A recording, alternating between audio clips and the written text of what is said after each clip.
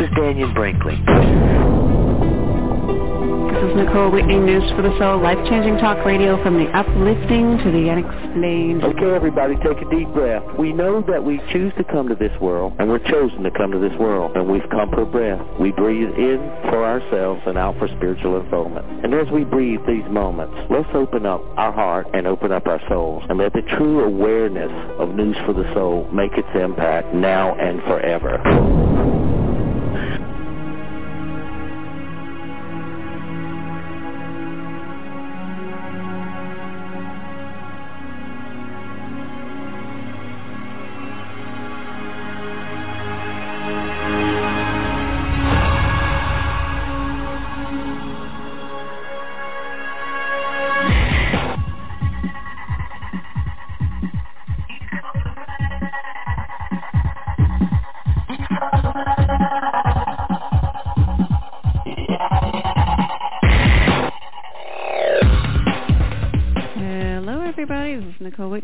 Life-changing talk radio from the uplifting to the unexplained. We're back for our second hour. What you just heard at the beginning of was actually the third hour, so it'll be back too. That was our archived our interview of Dr. Lee Poulos, who's working on some amazing stuff. We do some stuff that's pretty amazing actually right during the show. So if you haven't heard that one's a classic from our archives. It'll be on the third hour. This hour, we have something really exciting that I've been looking forward to getting back to for some time, several months, and he's here, Dr. Albert Taylor, out-of-body expert, soul traveler. That was your book, right? Yes, that's Soul Traveler. And judging from our first conversation, that is certainly what we are talking about here.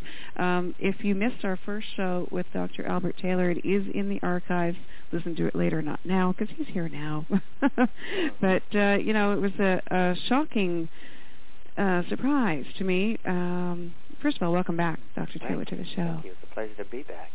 Well, I've been looking forward to talking to you again. It sort of threw me for a loop. The first time we talked, and you were talking about sort of the symptoms and signs of when someone was starting to pull out of their body, and we talked about that roaring sound and that pulling forward sensation at Mach speed. And as you were telling all this stuff to the listeners, I'm thinking, I've had that. Right, I get that so often, too. I bet you do. Yeah, a lot of people, when I tell them, without somebody just telling you what it is, you think you're the only one having that experience and you don't connect it to the out-of-body.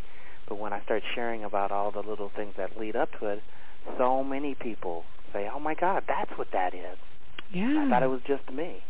I know, because there's no frame of reference for it. You can't put it in anything. Right, exactly. They don't teach it in school. Yeah, and you don't hear anyone saying, oh, geez, I was roaring and being pulled out of my body last night. Exactly. It's not something you tell anybody. No. Because you kind of think, am I going crazy? And you don't want anybody to think that you're strange, but the reality of it is there's the majority of us out there. About 70% of the people are having these experiences and can remember them. The other 30% are having the experiences and can't remember them. Well, it's just so far beyond the realm of this 3D existence experience, that really, you're right. I mean, there must be so many people out there all going, what the hell? And I tried telling one person, they told me I had some horrible disease. I didn't tell anybody again, I kept really tight-lipped on it after that. But, this has to be rampant. If it's that common where you're getting that coming up everywhere you're telling the story, it's got to be, a major issue. So I really wanted to get back in there and go over this again. Now, where we left off was we had covered, your story of how this was happening to you earlier in life and your discovery process around what it was and experimenting with it. And then you were telling me about the steps of how to essentially induce this exploration. Mm-hmm. I'd like to pick it up there.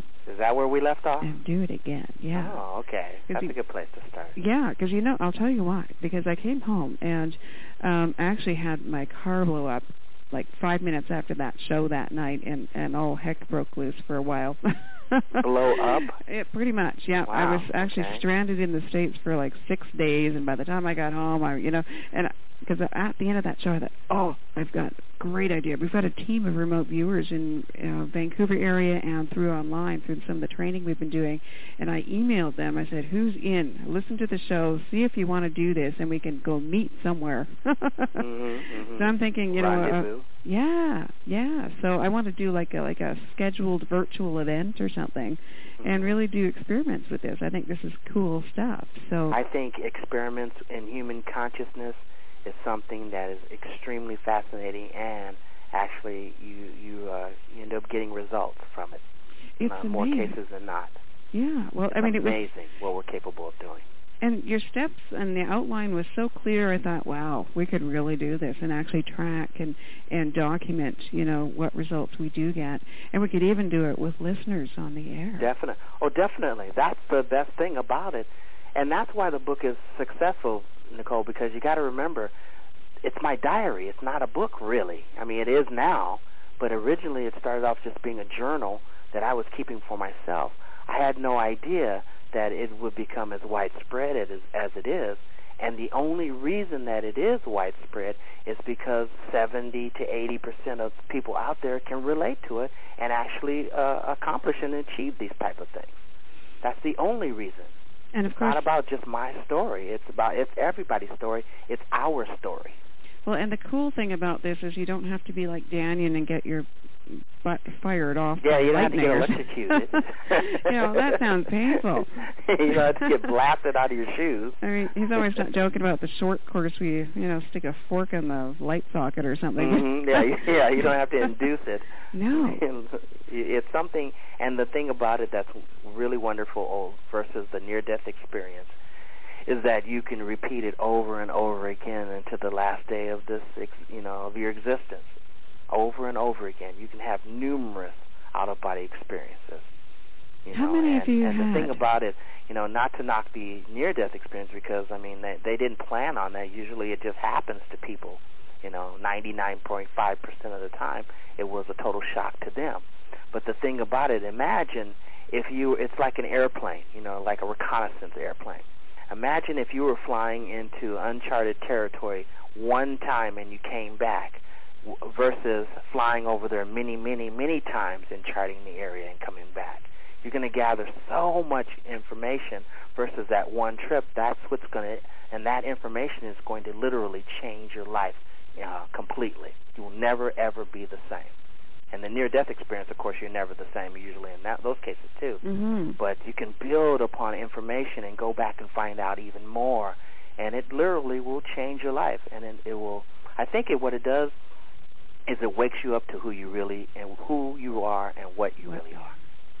So you don't just stay here. Well, first of all, how many times do you figure you've gone out of your body and tripped around at night? Countless, because it's been happening to me since I was 5. So I'd say countless. That would be I have no idea. It happens without me trying, about once a week. Wow. So you put all those weeks together, and I'm 48 years old. You can do the math. So you've been on a few. It wasn't until about maybe 13, 14 years ago that I actually started planning my routes and inducing it. But normally, even if I don't think about it or try, it just happens to me once a week. So you're not just going places on Earth? Oh, no. Stopped doing that a long time ago. That got boring. Oh, boring. There's there's so many places, non-physical locations that you never ever would dream of. Didn't even know existed. That is just everything here pales in comparison. There's no place on the physical world, on the physical planet, on the planet Earth, that can hold a candle to the non-physical realm and experiences that you can have. So that's the wake-up call right there. See, it's not about I can leave my body. It's about having these non-physical experiences in locales that only exist in another plane. That's the wake-up. That's where you realize, oh my God, I'm just a visitor here. That's where I really come from. That's where I really reside, and that's where we all go back to.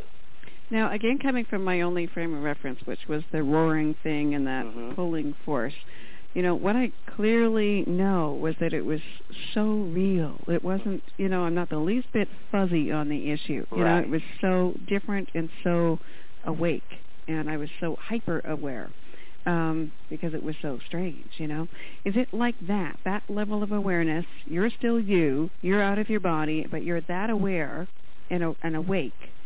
And you're the way I describe it, Nicole, is I say if you think it was a dream, it probably was. Because the experience that I'm talking about, it stays with you forever. You never forget it. It is nothing like anything you've ever experienced. It is, and no matter how much time passes, it is just like it happened yesterday. You remember every detail of it. That's the experience. Because really, a long time ago, they used to call that a subconscious experience. But really, and I like to use the phrase superconscious experience, because that's what it is. It's more real than... You're leaving this and going to put you in the potential. I mean, there's no limits to it. You could go to an all-knowing level. Well, literally, and that's happened to me a few times. Only thing about it is when you come back, you forget a lot of things. But you go to a level that, and this is the only way I can describe it, and it's so incredibly powerful, is that for the first time in my existence, my entire life, that I can ever remember, I had no questions about anything. Zero. Wow. All I had to do was think about it, and I knew the answer. It's such an incredible, super conscious level, and like Daniel always says, we're powerful spiritual beings. Well, when you get into that conscious level, you get to experience how powerful that you really are. And it will change you forever. You never, ever will forget it, and it will be so intense and vivid that it's nothing like a dream ever could be. Wow. Dreams fade. Some dreams we don't even remember, but this sticks with you. And that's the thing, and it changes your waking life, too. Most dreams don't. You go, oh, yeah, I had a dream that I was doing this. But this changes everything you are, the encounters you have with people and who you think you are. When you look in the mirror, you see something different. You don't see yourself the way you used to. So that's how profound it is. Have you gone to this place of the tunnel and the light and all that stuff? Have you gone there? And the thing is that when you're going through it in a near-death experience, a lot of times you perceive it as a tunnel. In the out-of-body experience, you're not being drawn anywhere, so you're going there because you choose to. And what happens is, the slower you go, what you realize is that there's a separation of like realms. And in that separation of realms, meaning the physical realm and then the next level and then whatever is after that, there's this void of nothing. Well, if you're going through there at an accelerated rate, and especially if there's other light beings there, then you're going to perceive movement and it's going to appear to be like a tunnel. Imagine going through this, it's like you've seen it in Star Trek. When they're moving through the stars real quick and the stars are moving all around them, it appears to be like a tunnel. Warp speed. So that's what I discovered and I wrote about that void area. And some people who had near-death experiences who go through it a lot slower, and end up in this void of nothingness. But a lot of them have described seeing other people along the way. So if they're, so the faster you go, the more tunnel-like the experience is. That the place that Daniel calls the blue-gray place? The blue-gray? Yeah. It might be, because, what we're talking about, we're not talking about vision, meaning that, my light ray comes through the lens in my eyes and is, reflected off the retina and it's interpreted through the optic nerve and it's sent, the information sent to the brain. We're not talking about light rays. What we're talking about is a perception of soul, how you perceive it.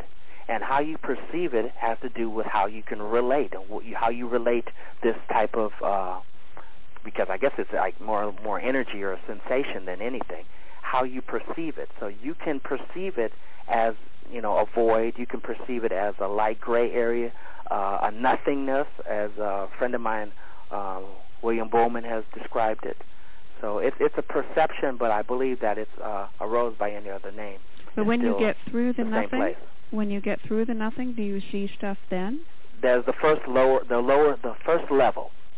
The first level, a lot of metaphysicians called it the astral plane. That's the astral realm. Okay. And the astral realm, part of it is here and part of it is not here. So that's the first level. And and when you go into that level, everything is populated. Nothing is really empty in these different realms. It may be a little void, it may be empty in between the realms, but when you get into the realms, everything is populated. And when I mean populated by other souls just like you. Some of them will be maybe, and this is not a judgment call, not as evolved, and the first level, the lesser evolved spirits or souls are at that level, and they populate that level. The confused souls populate that first lower level. And do you but see as them? you go higher and the vibratory rate of your consciousness changes and it increases, as you do that, then you began to have more, for lack of a better word, angelical-like encounters, light being encounters, the light, that kind of thing. The higher and higher you go. But that first level, you can run into all kinds of souls most of them are confused because the afterlife is not exactly what they were taught it was going to be. And you've actually interacted? Oh, definitely. That's the part. See, I can't say I was willing and open-minded to that. I was terrified of spirits when I was a kid, and even as an adult. I didn't want to run into any ghosts. I didn't want to run into any dead people. That wasn't something that I really looked forward to. So it was terrifying to encounter something else out there that could actually interact with me and talk and speak and touch me. And it touched you? Oh yeah. Well, I can't say physical, but you get the sensation of touch. Wow. So all of that was frightening. And then like I wrote in my book, I had encounters with my aunt who had passed away 10 years before. And I even thought, you can't be here. I don't even believe in this stuff. But repeatedly I had experiences with her. And it's very different from just like bumping into a neighbor, because not only do you perceive them, which you think you see them, because it's you have a vision. It's not light vision like normal like we have, but it is a vision. But not only do you have that experience, but you sense them. So you can feel the emotions and things that they're generating. Meaning if they are generating an incredible amount of love toward you, you feel and you sense that. So it's an incredible experience. And one of the things is when you're in that altered state, every emotion that you can experience is magnified tenfold. So not only is it going to feel like the most intense love that you've ever experienced before, but on the other hand, if you're very fearful, it's going to be the most intense fear you've ever felt before. Oh, great. A lot. Well, but the thing about it, see, because of its intensity, that's what convinces you it's justified, but it's really not. It's just because you're very sensitive to all kinds of emotions. So the key here is to, first of all, try to suspend as much fear as you can, but that's difficult. I get a lot of letters from people saying, how do I overcome the fear?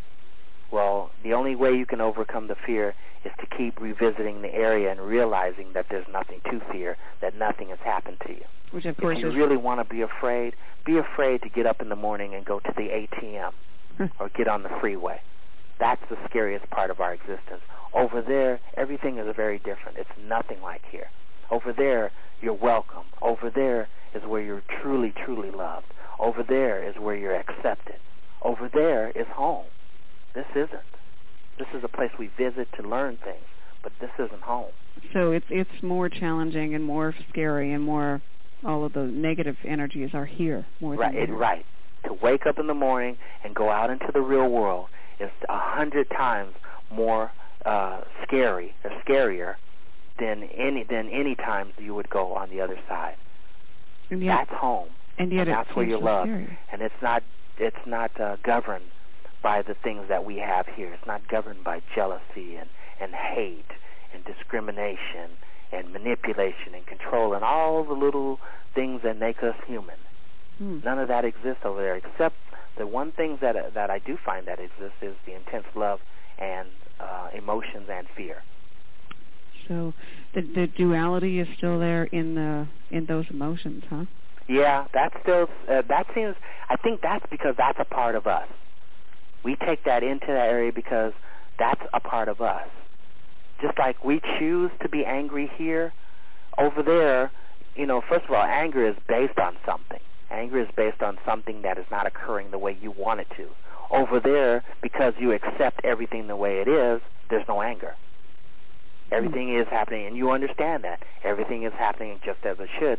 So you feel you don't. Anger is something that's generated by us to cause change. We need to change something. We don't like something the way it is. But over there, because you're in a superconscious state, you understand that things are just the way they should be. So anger can't really exist. Well, it's usually control. So you feel more in control over there? You are if you focus on being, yes. But most people, without someone sharing it with them that you are, most people feel out of control and lost. Because you don't readily, because of coming from being human, having a human experience, and having five senses telling you, giving you information about your surroundings, coming from that and going into that situation, and because all our teachings and religious teachings and all those things that we have here that are taught to us about the afterlife, when you go over there, a lot of times you're lost and confused because it's a lot of times it's not like you were taught or like you expected, and plus you don't have your five senses. It's very different. You have other senses that you can't readily remember how they function, so you are lost for a certain period of time. That's why it takes a lot of repeat visits to regain that understanding of how things function and how to release the way things function here. Don't take over there the things that you think, the human experience, because it doesn't apply. How many? Physics, the laws of physics, time, and space don't apply over there at all. How many senses do we have over there, do you think? That's hard to say, because we're talking about a consciousness that's capable of perceiving almost anything. I haven't found, and I would say multiple, because I haven't found any limitations to it yet, and I've been exploring that. So, sight, hearing, all the things that we have here, you can perceive that, but then you can perceive different, what we call time periods, things that have happened long ago, things that are yet to happen. So, and different locations, physical, non-physical. So I haven't, and the only thing I can say is I have to go back to what Daniel said. You're a powerful spiritual being, and that means limitless. That means every physical law, the law of physics, does not apply to this consciousness that we have. It is capable of doing things that readily, I think the brain really cannot perceive what that consciousness is capable of doing. So, is it like, when we come here, we come in and there's somebody there, helping you and taking care of you right away as soon as you get here, basically, upon arrival. Is it not like that over there? Okay. That's I get that question all the time. They say, how come people get over there and get lost? Well, there's no time over there. So that, in their perception, it may seem like an hour, 100 years of time, but there is no time, so eventually someone is going to come along. But you can't judge it based on time like we do here. You're born into this world, and immediately within that minute, 30 seconds of you being born, someone is caring for you. Well, over there's no time, but you will be cared for. So you can't judge it. So that's the same reason that when a person dies and you hear about ghosts haunting a house or a castle for 200-300 years, and you wonder, well, why haven't they gone on to the next stage of the afterlife? Well, eventually they will, but it has nothing to do with the time, what we call time here. Eventually someone, a higher self, will come along, a relative or something will come along and help escort that person on. A lot of times, if you feel like you're supposed to stay in a certain location, or you're waiting for St. Peter or or Gabriel to blow his horn, sometimes because you are a powerful being, you trap yourself in that reality. It doesn't mean that it's real, but you trap yourself in there. But eventually, because we're not alone in any way, shape, or form.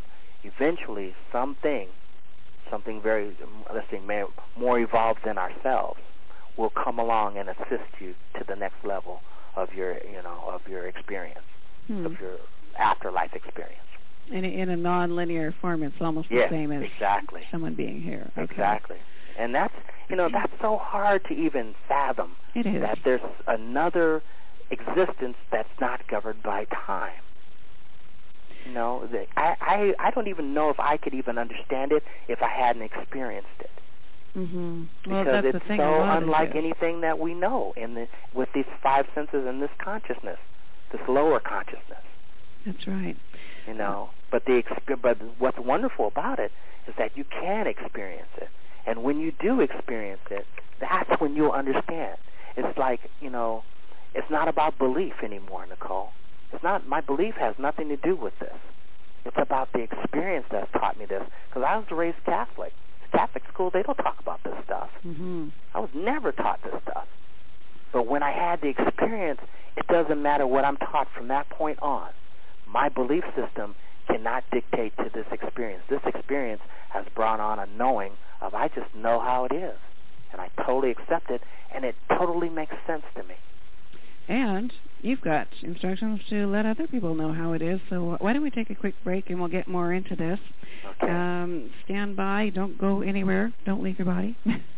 Stay with us. This is News for the Soul. Our guest, Dr. Albert Taylor, out-of-body expert, author of Soul Traveler. We're going to be right back in a minute or two. Don't go away.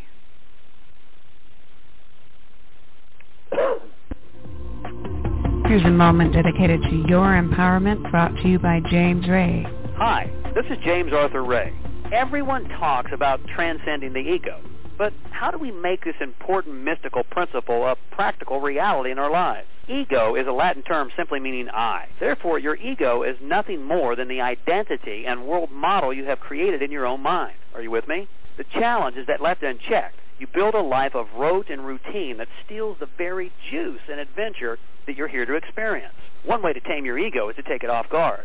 Break your routine. Do something your current self-image could never imagine you doing. Here's an example. For 3 years, I disciplined myself to get up at 4 a.m. every morning to exercise and meditate, no matter what time I'd gone to bed, and no matter how I felt when I woke up. As you might imagine, this was tough, and my ego often screamed like mad. After 3 years, this practice had become a habit, so it was time to change again. This time, I would sleep until I woke up on my own, no matter what. If my eyes opened at noon, so be it. I changed my schedule to accommodate my sleep, and the whole thing really drove my ego mad. The internal chatter told me I was lazy and unproductive. Believe it or not, I longed to go back to those 4 a.m. wake-up calls. The once uncomfortable had become comfortable. But you know what? The best time to prove you are a spiritual warrior and truly in charge of your own life is when your ego nags you not to do something that is uncomfortable. Do it anyway. Do crazy things to break habitual routines that could dull your senses and steal your power, like take ice-cold showers if you're used to hot ones. This will really tick your ego off. Eat while others are sleeping. Sleep when others are working. Move frequently, or at least change your environment, living situations. Break your routine. Give away your favorite piece of clothing or furniture, just to prove to ego self that you are non-attached and not defined by externals. Do this, and remind yourself that you are committed to a life of power, not weakness. That you are in charge, not your whiny, energy vampire ego or even your physical body. So let me ask you, do you need a certain lifestyle or level of comfort, predictability, or control for your happiness? How much energy do you expend daily on projecting and protecting your desired self-image? How much of your life is lived in a routine and a rut? And most importantly, how can you shake things up and reclaim your power? This is James Arthur Ray, asking you to stop the world and use the principles you're learning here to realize your infinite self. Find out more about James Ray by visiting jamesray.com/win. That's jamesray.com/WIN. And tune in next week to hear more here on News for the Soul. And let's get back to the show.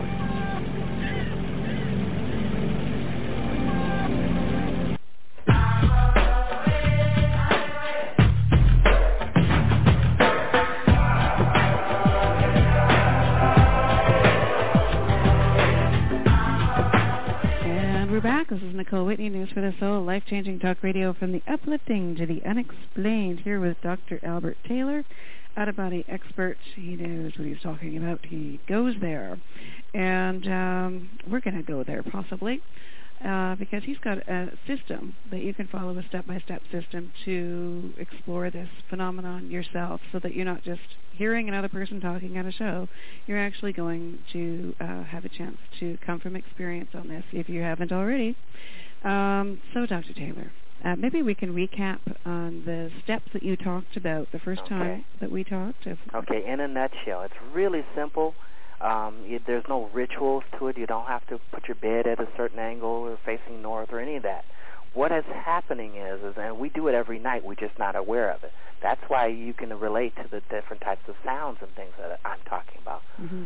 What happens is that when we fall asleep every night, our consciousness gradually begins to ignore the information that the five senses are sending to it: sound, sight, smell, touch, and all those. When you get to the point where the consciousness is no longer monitoring the five senses, that's when you get to the altered state of consciousness. And that altered state of consciousness is that's when the door opens to superconsciousness.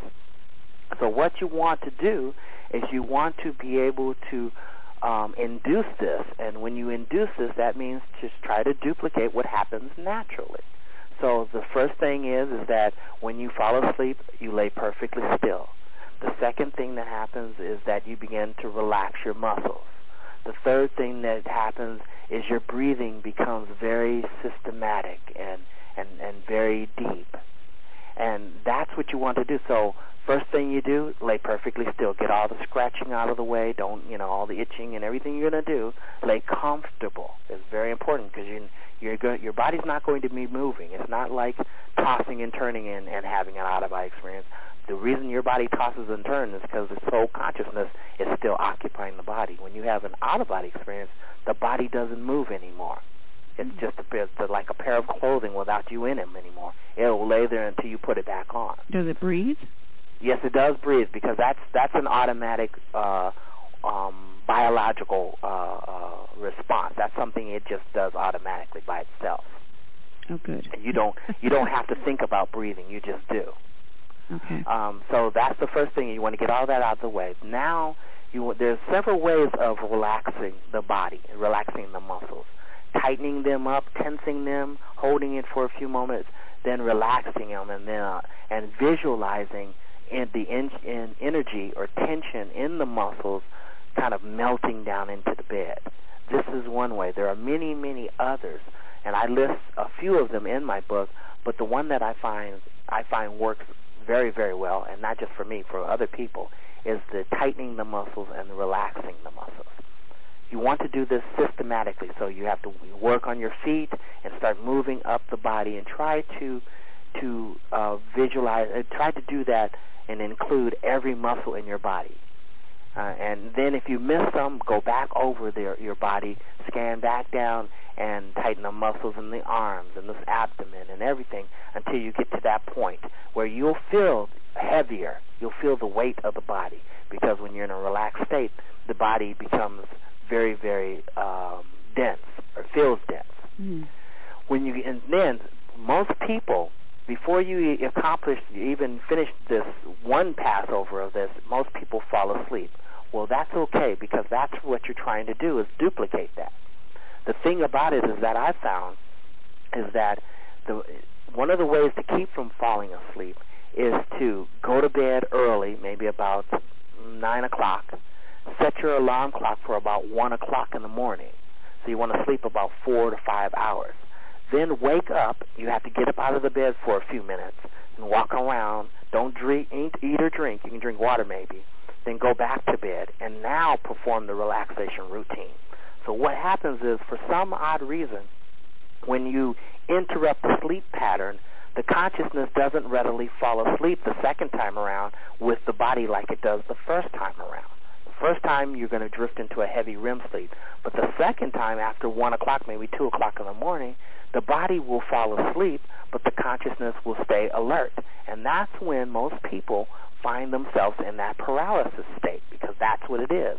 If you go to bed in the early, like about 10, normally, without setting your alarm, most people who experience paralysis experience it after waking up into it between 1 and 3 o'clock in the morning. But now what we're doing is we're planning this experience. So that's what you want to do if you fall asleep, if you can't do it initially. Some people are very, very gifted and are capable of doing it initially. But for those of us like me who aren't, who end up falling asleep, the interrupted technique seems to work and help us. Okay. So that's what you want to do. And then systematically lay there and go through every muscle in your body until your body falls asleep. And your body will fall asleep.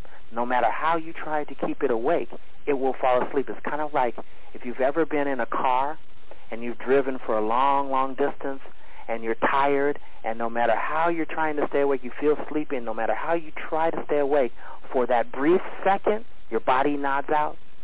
Everybody has experienced that. Hopefully you wake back up. But everybody has experienced that no matter how hard you try, and sometimes you have to roll down the windows because your body for that instant, it nods out. Well, that's what you're trying to do, is get to that state. But now you're in a safe place. You're in your bed, and you don't have to worry about that. So all you want to do is keep the consciousness around for a brief period of time to allow enough time for the physical body to fall asleep. And once the physical body falls asleep, then all the information you're getting from your 5 senses is interrupted.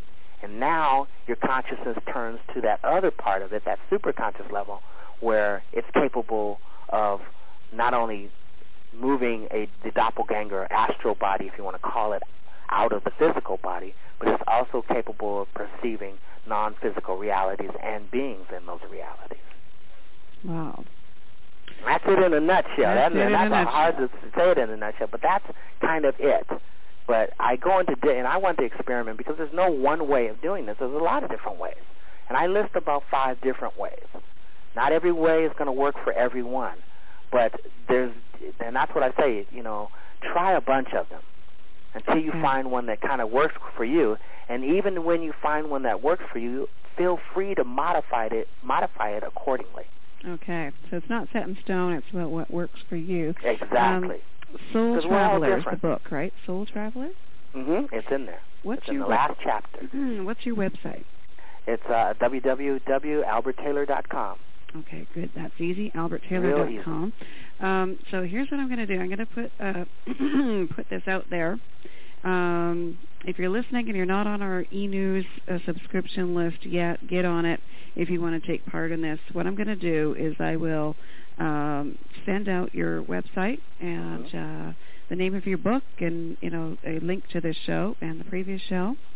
And we'll set something up where we actually put it out there, like, okay, on this day, we're all going to, whoever wants to participate in this experiment, we're going to do this, and we'll meet, there, and see you there. Okay, I'd like to add one more thing to that. Yes, please do. The real important thing to do for everyone is to immediately after returning and waking up to write it all down. Oh. That's really important because you'd be surprised how many experiences will match when you write it down. And a lot of people tell me, I'll remember. Well, the thing is that you will remember, but the emotional impact the experience had on you will fade away. And you want to capture that in what you write down. So it's important to write it down immediately after waking up, after the experience. And hopefully they'll write it down in an email and send it to us. And, that would be fascinating, fantastic. I would love that. And then we can post it up. I would love that. And so will you join us? Definitely. Okay. Definitely.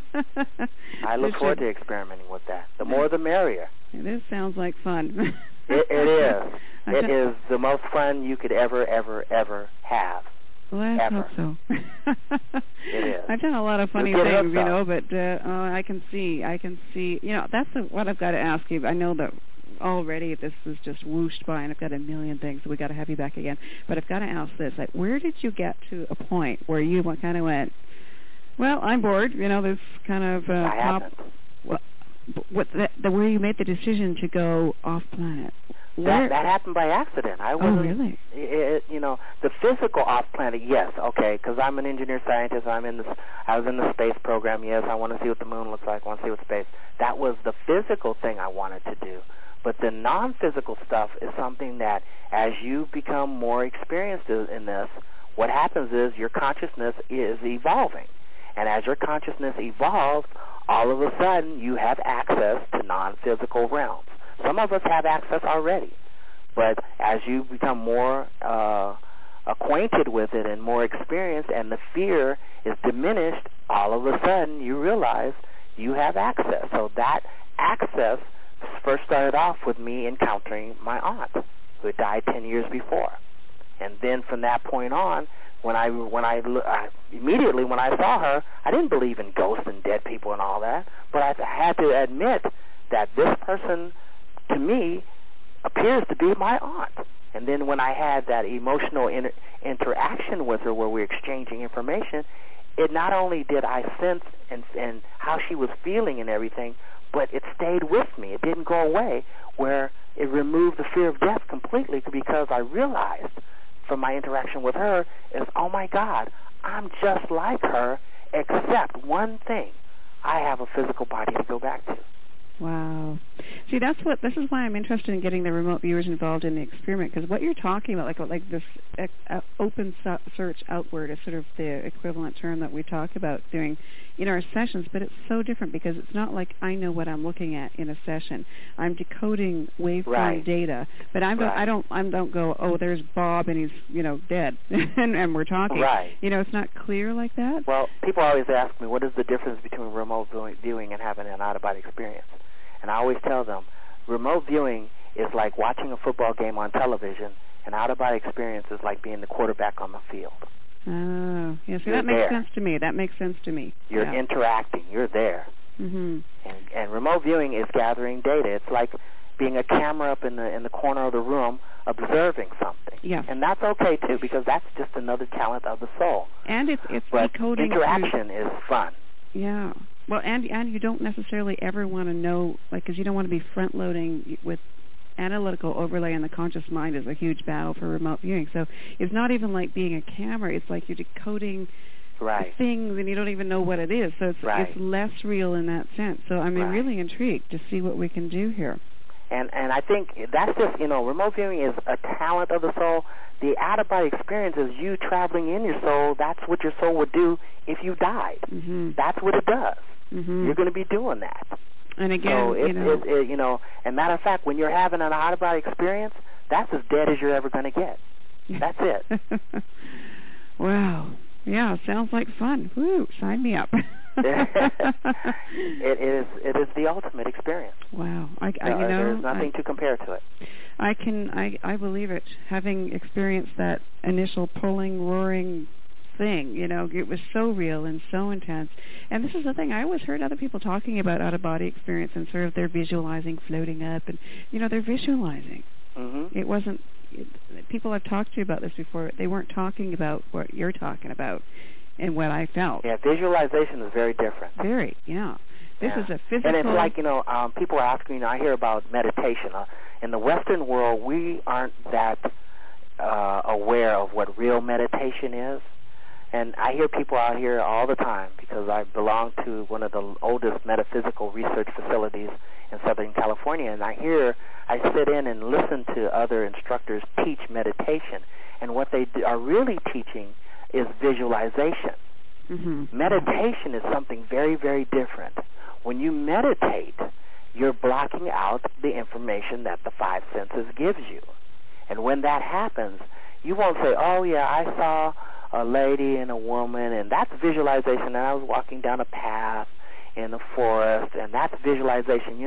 That's not profound. That's okay. Meditation, you go, oh my God. I experienced, you just go, oh my God, what was that? Because you get this surge of everything, power, knowledge, being, understanding, consciousness, everything is just, it kicks you into a whole new realm that is so incredibly powerful. When you come back from the meditation, you're different. You're different because the experience changes you, because it's so incredibly intense. Wow. Visualization is not like that. No. They talk about quieting the mind and relaxing a bit, but that's not what you're talking about. No. You have to empty the mind. It has to not focus on anything, really. You can focus on maybe one thing. It has to be simplified, but you can't visualize. And visualize is okay in one regard, because sometimes visualization can allow you to allow the body to relax and fall asleep. But ultimately, you don't want to visualize, because right when you're just about to fall asleep normally, you're not visualizing. You're not doing anything. You're just about to transition, and that's what you want to do, is to transition from the waking state and all the information we're being bombarded with to an inner state which only perceives what it wants to perceive. On that note, before we close this up, and I put this, challenge out there in our e-news, we should actually recap on so that they know what to expect. Like if they do hear the roaring or some of the things that can sort of throw people off and put them into fear a little bit, maybe just kind of recapping what they can expect and how they get through it. Okay, I like to call these road signs that let you know you're headed in the right direction. Okay. Well, the first thing you experience is you may feel a heaviness to your physical body. The second thing you may experience is you feel like you can't breathe, or you feel like you're having some breathing problems. And it's nothing to be alarmed at. What is happening is you're releasing control of the breath, the physical body, and you're transitioning to another state. And that's hard for people to do, because we're conditioned to force ourselves to breathe and to be in control of breath. Yep. So you may feel that. It depends. The slower you go through the transitioning from fully awake to the superconscious level of the out-of-body experience, the slower you go, the more things you're going to experience. The next thing you might experience is you may feel a vibration, like your body is trembling. And it's not like a shaking, it's more like an oscillation. It's really almost something that you would think you could put an oscilloscope on and measure. It's a vibration. You'll feel that. The next thing you may experience after that is you may perceive and think you hear different types of noises. And these noises are going to be at extreme volume, very, very loud. Like you may hear a loud buzzing. You may hear a loud roaring. Extremely loud. After that, you may feel paralyzed, like you cannot move your physical body. You may feel like you are no longer in control of your body, which is a good thing, because to exit the body and to levitate out of the body or float out of the body, you don't want to feel the physical body anymore. But the thing is once you get to that state, if you don't know any better, you don't know that you have another body that you control, a non-physical body, a subtle body, an astral body. So if you do know that, and that's why I put it in my book, and that's why I'm sharing this with you now, if you find yourself in that paralyzed state, realize you have something else. And that other body, it functions on thought alone, not electrical signals coming from the brain stimulating muscles, causing them to contract. It operates on thought. So if you want to move your simulated hand, because it's not really a hand, but it feels like one, if you want to move that, all you have to do is think it or say, I want. If you want to float upward, all you have to do is say, I want to float upward. A lot of times when you get in that state, you can't see everything. On NBC 1190. Hello, everybody. Welcome to News for the Soul. This is Daniel Brinkley. This is Nicole Whitney, News for the Soul, life-changing talk radio from the uplifting to the unexplained. Okay, everybody, take a deep breath. We know that we choose to come to this world, and we're chosen to come to this world, and we've come per breath. We breathe in for ourselves and out for spiritual unfoldment. And as we breathe these moments, let's open up our heart and open up our souls, and let the true awareness of News for the Soul make its impact now and forever. This is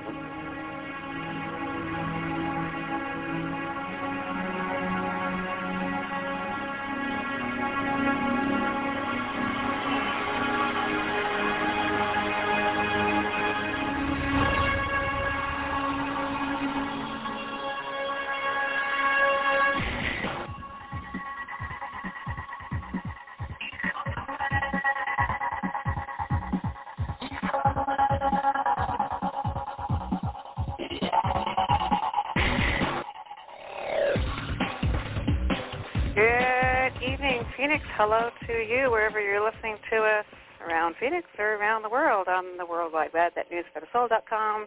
You're now tuned in to News for the Soul, life-changing talk radio from the uplifting to the unexplained. I'm Nicole Whitney, and I'm here with my guest for the full hour today, Dr. Eric Pearl. First time on the show. Looking forward to finding out about his story. Sounds terribly, terribly interesting. Renowned, internationally known healer with a very interesting story to tell. You can find his website online, the Reconnection, T-H-E, reconnection.com. And he's in your neck of the woods, I believe, on February 11th, so hang around with a pansy and get the address for that a little later in the show, because he's going to be doing an evening and a weekend presentation in the Phoenix area. You want to find out about that shortly. Let's bring him on, shall we? Dr. Pearl, welcome to News for the Soul.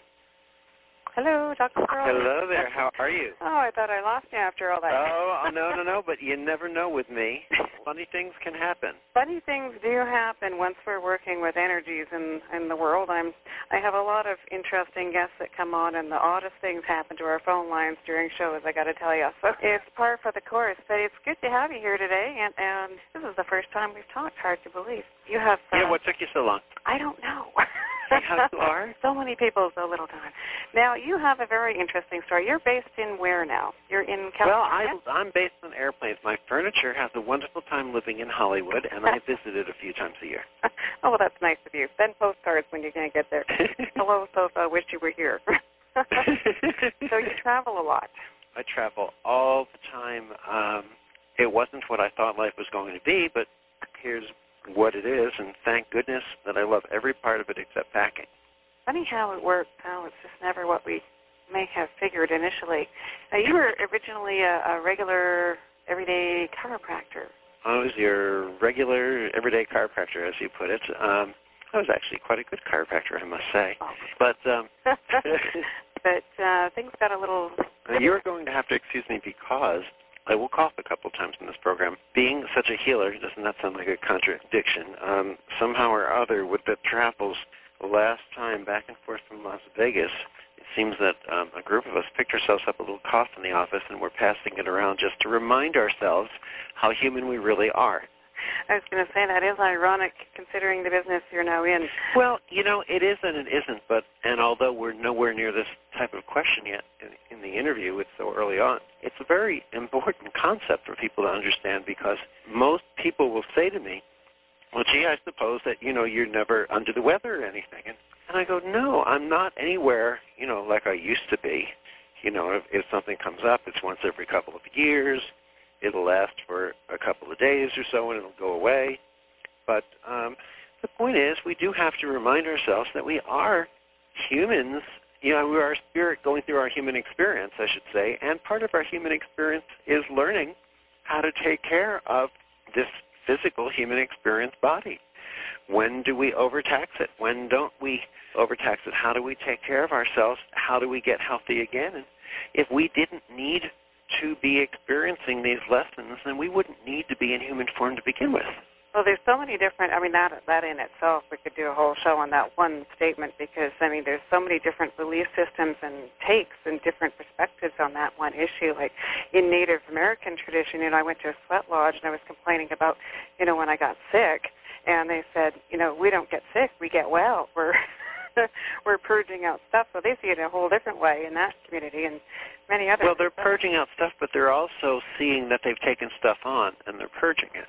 Mm-hmm. In other words, they're still acknowledging the fact that we do take things on, and we find our different ways, such as sweat lodges, spirit meditation.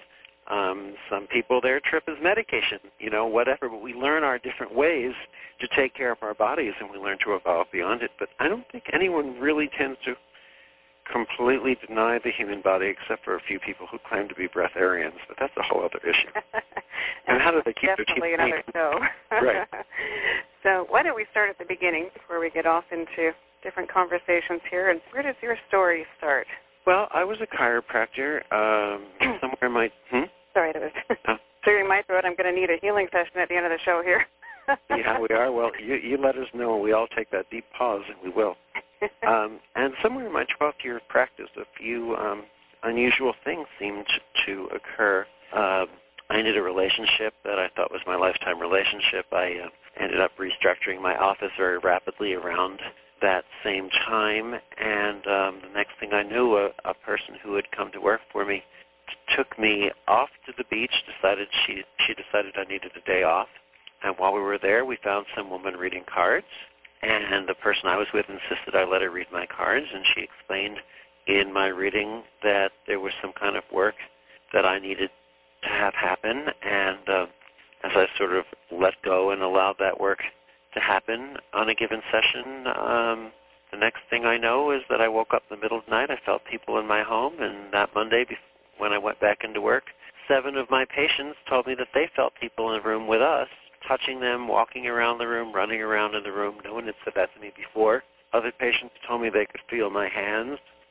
so I would sort of test it. I'd say, well, all right, close your eyes, and I'd hold my hands near certain places in their body, and they could feel it. And my palms then blistered a couple of times and actually bled once, not like a stigmata, but more as if you accidentally stick your palm with a little pin or needle, that little bit of blood that comes out, not really enough to go anywhere, but there it is. And soon patients are seeing colors they've never seen before and seeing people right there in the room with us. Well, I didn't see anyone, but they were seeing the same people and being spoken to them with giving the same unusual names that we've never heard of. I'm not talking like Michael or Ariel. I'm talking unusual names.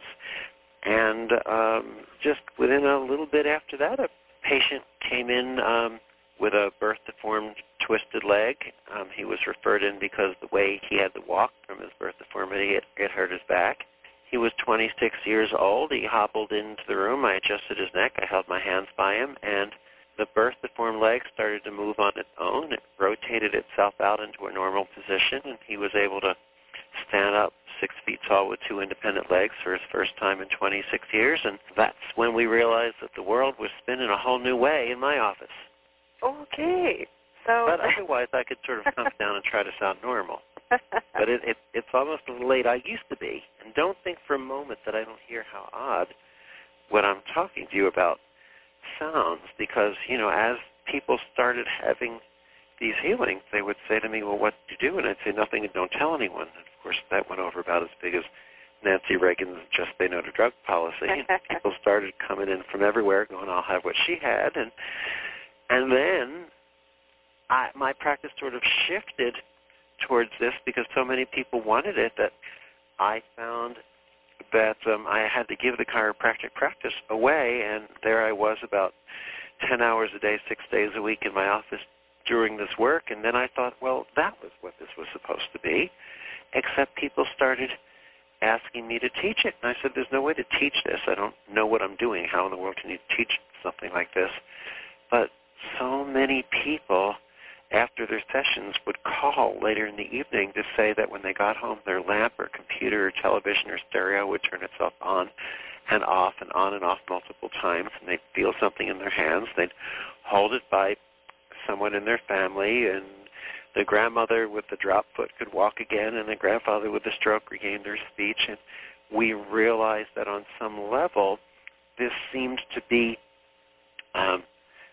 transmissible, I don't know what word to use, to others once they came into contact with it. Now, it's not something that you could sit home and ohm in a corner, and it's not something that your Uncle Joseph was doing 40 years ago, but it's something that once you actually come into contact with it, according to the researchers, you can carry it. So as word got out about people suddenly becoming healers and healers suddenly becoming grand healers when they would interact with this work, the University of Arizona and some other hospitals and universities started doing some research with me to find out what this is. And it's the people in research who started to tell me the strangest thing, that they felt that these were a new set of frequencies, of healing frequencies here on the planet. Now, not new as if they've never existed. They're old, of course, because they're of the universe. But they're new because they have not been here on Earth before. The reason they gave had to do with this shift of time that we're going through. Do you want me to keep going? On Or that shall I note, stop now and we can take you right off the show? I have approximately 1 million questions for you. I'm sure I won't get all of those in, but we do have to take a quick break. And when we come back, I'm going to ask a few questions, like beginning with who were these people in your house? Okay. Don't answer now. We've got to take a quick break. If you've just tuned in, this is News for the Soul. We're talking to Dr. Eric Pearl for the full hour. And you can find him online at theweconnection.com. We'll be back in 1 minute with more news for your soul. Did you know that News for the Soul is home to the largest totally free life-changing audio resource on the World Wide Web? And did you know that journalist and single mom Nicole Whitney is single-handedly making this freely available for you to hear? That's why your support is critical to help keep News for the Soul totally free. You can help in several ways. Firstly, you can tell everyone you know about News for the Soul. So many people out there still do not know about this totally free life-changing resource. So do us, yourself, and your friends a favor and pass it on today. Secondly, financial support for News for the Soul helps keep the show going, whether it's through advertising, donations, or purchases of our exclusive audio and video packages, like the one and only Spoon Bending Kit, which will teach you how to bend metal with your mind for real. This support helps keep us on the air. Go to newsforthesoul.com now to find out more. We invite you to help us help the world, and thanks for tuning in. It's listeners like you who have made News for the Soul the #1 life-changing talk radio show in the world, according to Google and AOL. Together we are already making a difference in our world. So thank you for listening, and thanks in advance for your support. Now, let's get back to the show. Hear all of our previously aired broadcasts of News for the Soul online at newsforthesoul.com. Now let's get back to the show. Hey, this is Dave Morehouse, and you're listening to News for the Soul. And we're back with Nicole Whitney, News for the Soul, life-changing talk radio from the uplifting to the unexplained, and we definitely have all that going on. My guest tonight is Dr. Eric Pearl. TheWeConnection.com is his website, and we're full on into the story now. So before the break, you were saying that you have basically a life-changing process going on, which led to beings being in your house. So can we back up to that point to find out what beings or people or things that you sensed were in your house? Well, we could. How about if we tie together where we left off just a little bit, and then we'll shoot into that. Okay. Which was the researchers, of all people, were saying that these healing frequencies hadn't been here on the planet before. And I'm saying, well, how could you say something so woo-woo sounding, while you're wearing those tight little white shirts with black ties? And they explained two things. They said if you understand two concepts and overlay them, they'll begin to make sense. So the first concept is, of course, that time is moving faster, and I'm sure your audience is well aware of that, correct? Mm-hmm. And although the terminology we use, we say that time is moving faster, it's not really as accurate as the concept they're trying to explain, because it's not that it's moving faster, it's actually opening up. There's more to the dimension of it than just speed. So time is actually expanding. And it's been spoken about by, of course, the Mayans, the Incas. Nostradamus, Course in Miracles, talks about it. Greg Braden refers to it as shift of the ages. This is a change that's been, predicted and brought about and seems to be happening in time around right now, maybe starting in the late 80s and moving at least expectedly into about 2012. So that's concept one. Concept two is we were all raised being told that we're three-dimensional beings, correct? Mm-hmm. That was the story. Well, see, you're so guarded, you're careful not to commit. We were raised that way, and science has always said that until the year 1999, when science said we are 3D plus. That lasted for 1 year. And in the year 2000, science formally acknowledged that we are not three-dimensional beings, we're four-dimensional beings.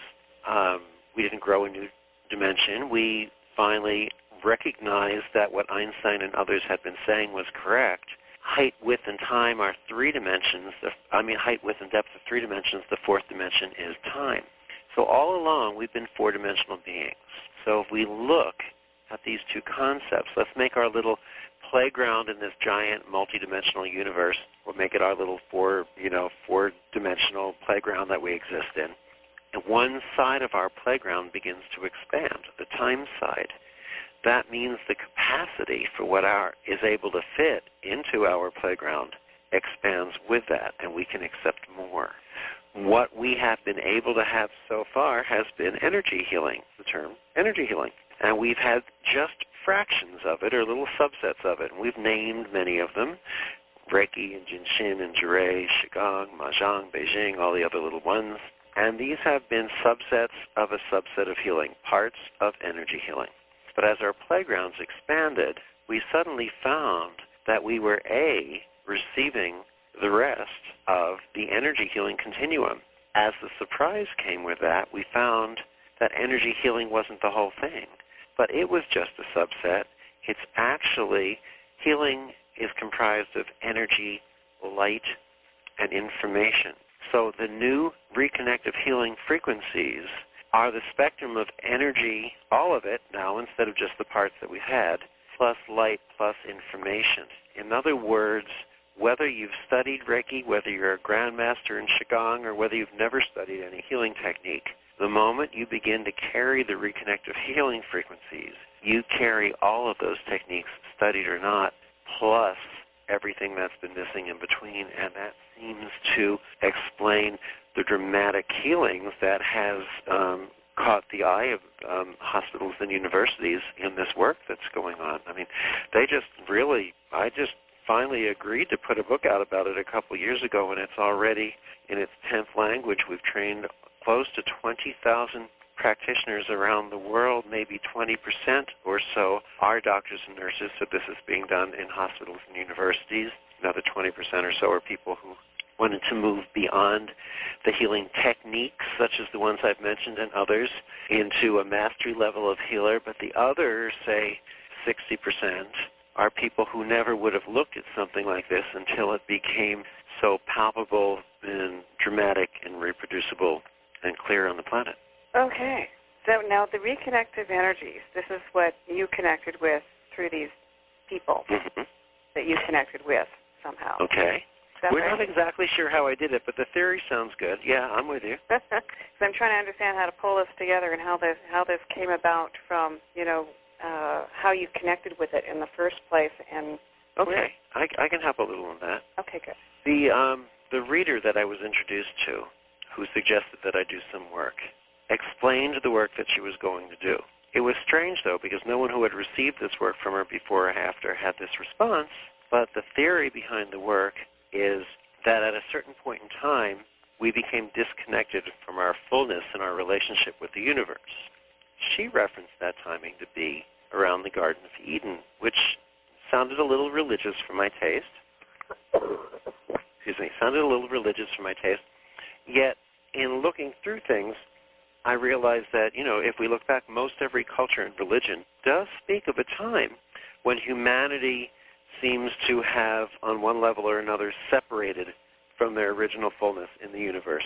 And that's part of our development and our evolution to come back to reattain that level. So what she explained was, at that time that we separated, the universe continued to expand at the rate that it had been. We, of course, continued to grow and evolve also, just not at the rate we were when we were all hooked up, I guess, more in unison. What did occur, though, is we evolved sufficiently coming to this period in time where we are able to rejoin that fullness. And the way that it's happening is slowly over generations. This process is beginning to occur for us right now, or, she went on to explain, she could tie us back into that system by hooking us back into some kind of what she referred to as new axiotonal lines, sort of the difference between a slow evolution by hooking your computer up to telephones or locking into a huge spiritual DSL, and there you are. So I thought, well, that sounds interesting. How much do you want for the work? She said $333, and I said, no, thank you, because I could think of lots of things to do with $333, and giving them to some gypsy on the beach wasn't on my list. But she scribbled something down on a piece of paper, said you can read about this in a book called The Book of Knowledge, The Keys of Enoch, and this is by J.J. Hertak. She said it's in chapter 317. It's only 8 little pages. I said, thanks. I left having no intention of looking at that again, but I kept thinking about it. I wandered into a little bookstore and tried to pick up this book, and let me tell you, if you've ever read a book that just doesn't seem to make sense, and then when it does, it doesn't again, this is the one. I read the 8 pages upside down and sideways. It almost felt as if it was making my brain shift around trying to figure it out. I went back to the store a couple of times. I finally agreed to let the woman do the work because I just couldn't take trying to understand it any longer. And it was after the first session when I thanked her very much, because it was a 2-session procedure that she would do. After the first session, I thanked her very much. I left. I felt so silly because absolutely nothing had happened. But that night, after I'd gone to sleep, the lamp next to my bed, she's the one that's right here looking at me now, turned itself on, and I had never done that before. I've had the lamp for 10 years and hadn't selected any other propitious occasion to self-ignite. Just popped itself on, and simultaneously when I woke up, I knew, I don't know how to explain this, but someone was in my home, and I can't tell you how uncomfortable a feeling that is. Let's just say I got up with a knife, a can of pepper spray, and my Doberman Pinscher and went hunting. I didn't find anyone that night. I went into work the next day, and that's when the people started telling me that they felt other people in the room with us. So what I do know, and I can tell you more if you really want to hear it, is that there are people that are not on this dimension that we don't see physically. What I don't know exactly is who they are. What I believe is that this is the next level of our evolution as humanity to come into our fullness, and they are there simply to encourage and support us in the path that we are to take, our journey towards our next level of evolution, just as our thanks will not be towards them, but it will be to help and smile and support the next generation of humanity into this evolution. Well, that was going to be my big question, I guess, is how you connected that to the event the next day with the healings beginning, but also to know the intent. I don't know how I know certain things, and this is a difficult, it's a tricky issue specifically for someone like me, because I've always been, and still am in many ways, a strong type A personality. If I had an opinion, you didn't get out of the room unless you shared it or pretended to share it and did a real good job at pretending. Suddenly, here's something I don't understand, I can't explain, and I'm not even compelled to have to understand it, yet I'm fascinated in the exploration. Somehow or other, I'm asked questions about it. I seem to have the answer. I never liked that expression, oh, you know the answer, go inside and find the answer. I go, garbage, you tell me the answer. I don't want to go inside. I'm not your typical spiritual person you may be picking up by now.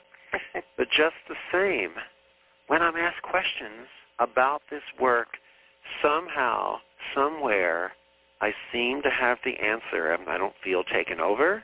I just seem to know the answer. And my life is so fascinating, I wouldn't trade it for a thing. Well, on that note, we do have to take another quick break here, but let's dive into a little more of what this means. Let's do this before you break or after you break. What we really do want to make sure that we focus on, because we've been talking about the background story, what I want the point to come across to be understood is that once you learn, once you interact with this, there isn't one thing that I'm doing that you can't do as well, if not even better. And that's the biggest thing I don't want to leave without people understanding that there's a huge new reality, and it can be owned by each and every one, no matter what they own so far. Okay. Or don't. We will get to that right after this break. Good point. This is News for the Soul. Our guest, Dr. Eric Pearl. Find him on the web at thereconnection.com. He's going to be in your area, Phoenix area, on February 11th, so go there to get that information. We'll be right back with more on News for the Soul.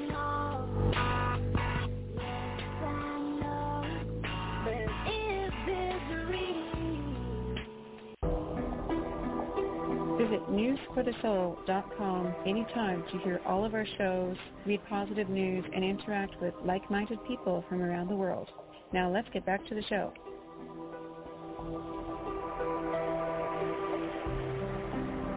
And we're back.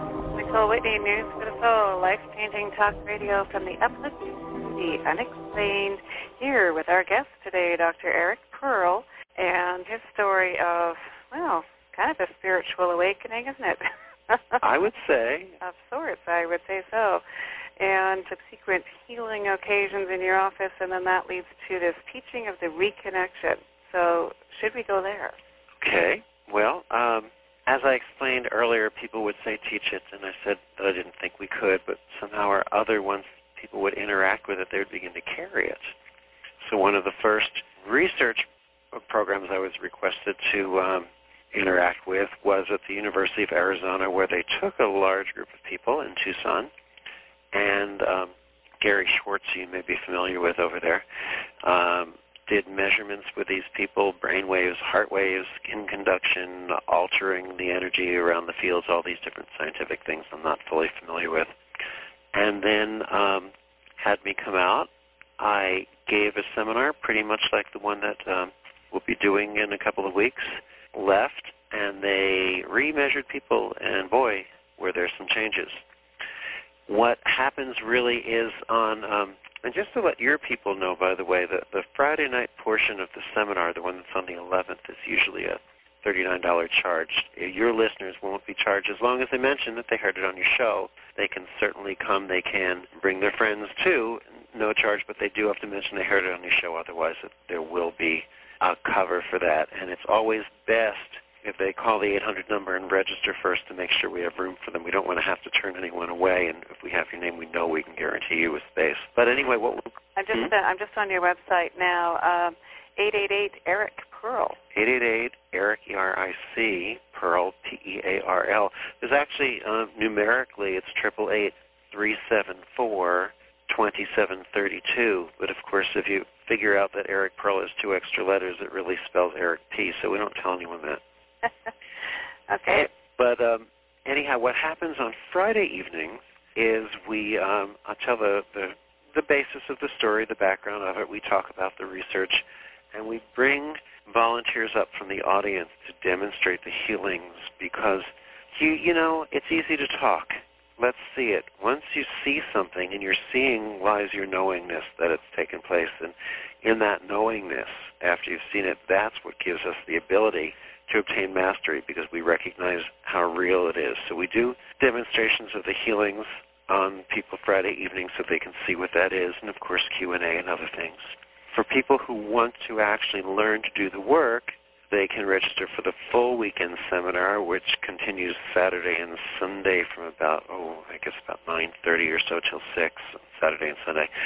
And what we'll do is we have approximately 1 massage table for every 4 people, so I can demonstrate in front of the room and then go down on the floor and work with everyone to help adjust their hands, to show them how to maximize things, to help them feel things that they thought they couldn't, and demonstrate things in different ways. Then we review what we did.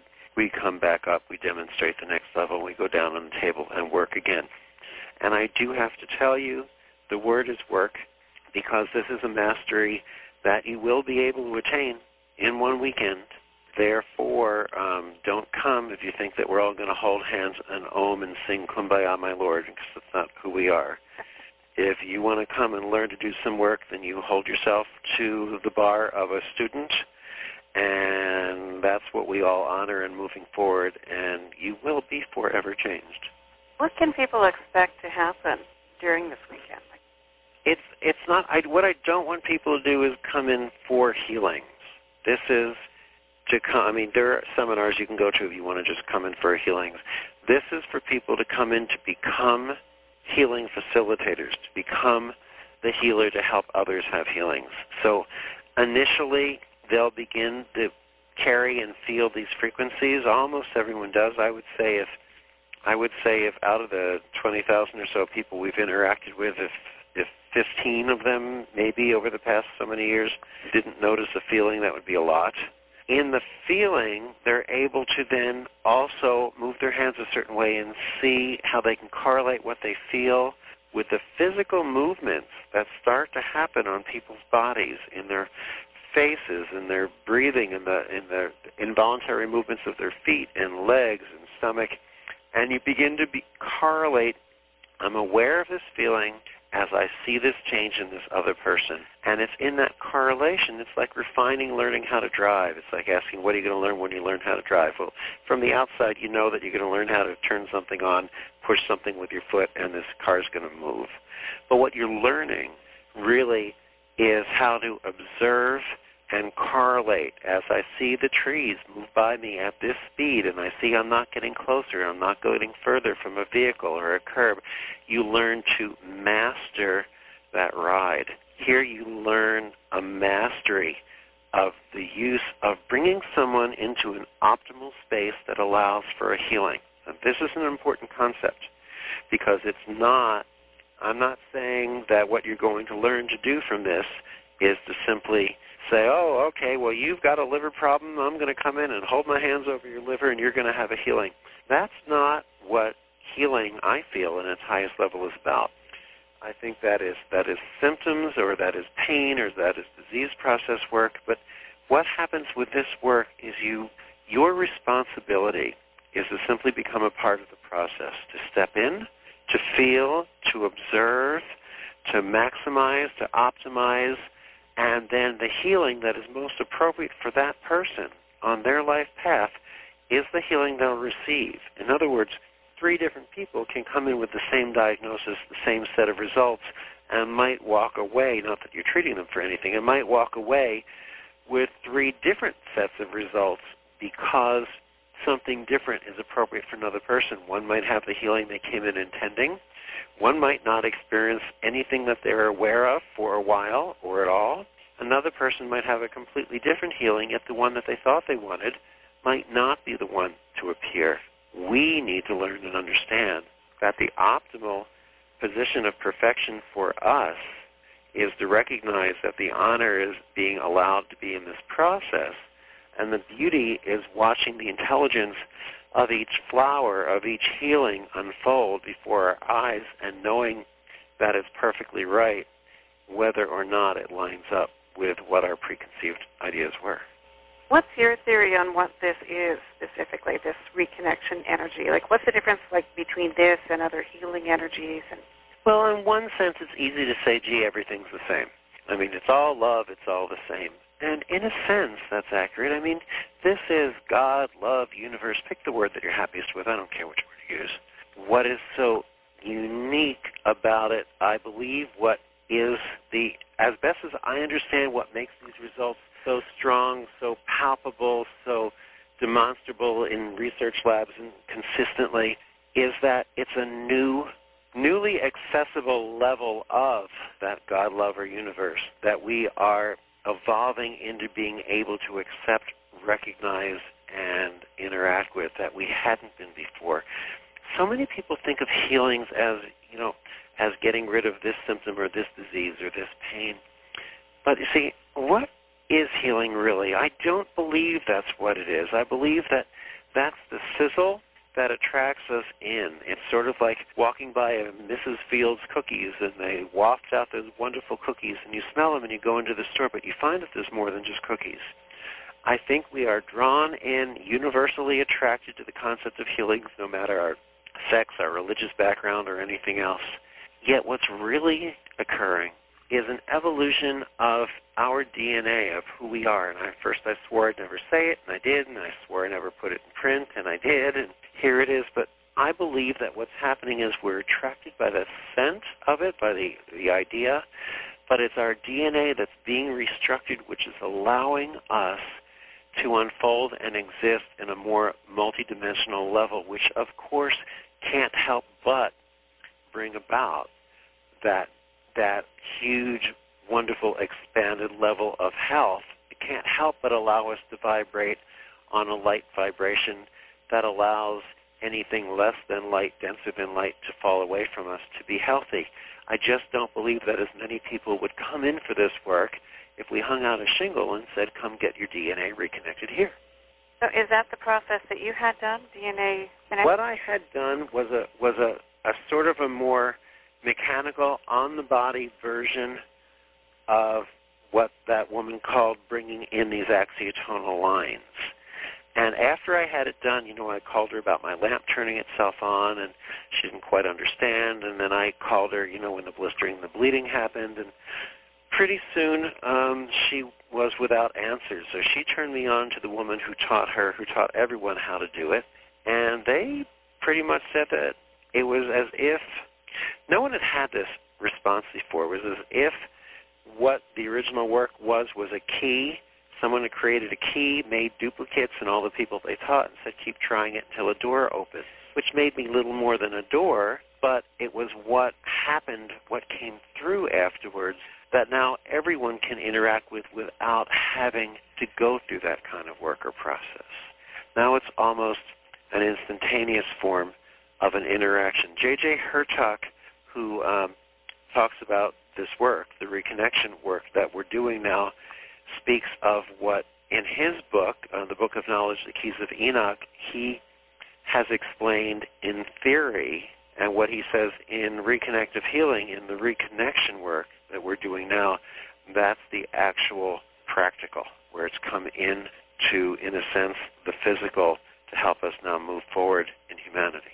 In what way is this energy being passed on? Like, what level of interaction? Is it at the seminars during the energy work with you? Is it like, are we exchanging it now, talking on the phone? Is it? You have to exchange it now. It's on so many levels. Just by virtue, I'm sure you'll get calls from people who are just listening to the show who are feeling changes take place in their bodies, and you'll probably get calls from people who've sat there and suddenly found that they've regained the use of a hand or a foot or a limb or something. On many levels this occurs. You will begin to pick this up and carry it really just from reading the book, although I can't understand how. I'm sure I didn't, walk through the printers and wave my hands in the air over the ink or anything strange. But you begin just from the understanding of it from reading the book. Of course, from listening and from observing it, and then from having more interaction with it as you work with a practitioner, you'll carry it more, and the more you carry it, the more your awareness of it raises, the more you actually learn how to utilize it, which probably has such a great deal to do with the fact that why, after attending the seminar, people carry it so well. I mean, I'm sure there's a lot to be said for simply, shall we say, steeping in these frequencies for 2.5 days. So what do people do with that when they leave? They become reconnective healing practitioners. You become able to facilitate healings for others. And notice how clearly I'm stating this, so there's no room for misinterpretation. You missed the whole point of this conversation. Someone, if they call me afterwards and said they want a healing session with me, don't bother. The fact is there are already practitioners in the Phoenix and the Tucson area. And once you carry these frequencies, you do it as well as I can. You just Google up the reconnection anywhere and throw in your nearby city or come to the website and look for practitioners there. You'll find who's working in your area. There's some amazing people, and some of them who work with animals. Renee Colson is one of our practitioners, and she has a huge practice with horses and other animals out in your region too, because animals are the same as people in fur coats, and love is love, and life is life, and healing is healing. So the people that you're training, they're going out and doing sessions for people, or are they on training? their own? This is what I believe is the new healing profession, the new non-medical healing profession. Once you learn to do this work, hopefully you recognize that it's your calling. You choose to touch as many people as possible, and for many, this becomes your new profession. You go forth and prosper. Okay. So again, that date for the info night, the first seminar night of the Eric Pearl seminar coming to Phoenix, Arizona, February 11th, 888-ERIC Pearl, or go to the website, thereconnection.com. We've got to take our last break to the top of the hour, but we will be back with our guest, Dr. Eric Pearl, on News for the Soul right after this. Don't go away. And we're back.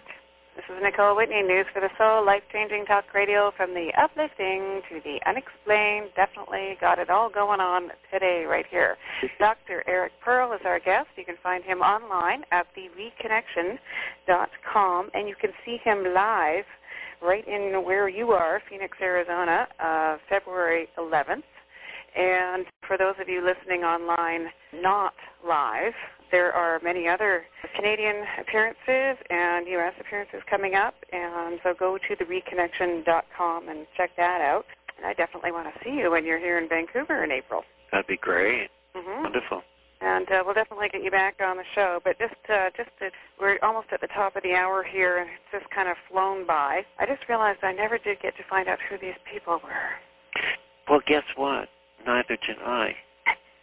I mean, honest to God, and you got to hear what that means, I really don't know outside of that. I do know that it's a more expanded us. It's the next level that we are moving towards, which of course means we're moving into expanded health, into expanded love. When I said step forward and prosper, I mean prosper in health and being in who we are. When we carry the gift to wherever two or more are, gathered, not to sound overly religious, to be present and in that someone's presence vibrate at a level of light to remind that person that they too are light, and they then lose all the illusion of illness and move into health. What greater gift is that? And yet we also need to recognize when we can do that we have now a choice to make. Are we willing to accept that mantle and go forward and, again, touch as many people with that gift of health as possible, especially once we're able to do it in this way that is very new, very different, and very, very, very real. And I liked what you said too about demonstrating, sort of talking about things is not coming from a place of power, but coming from experience when you know. So we should. Well, when you do this, hopefully, your people will want to come, the listeners in Phoenix. But of course, when we're in the Canadian tours, come by and you get to see, because you're the one they're listening to.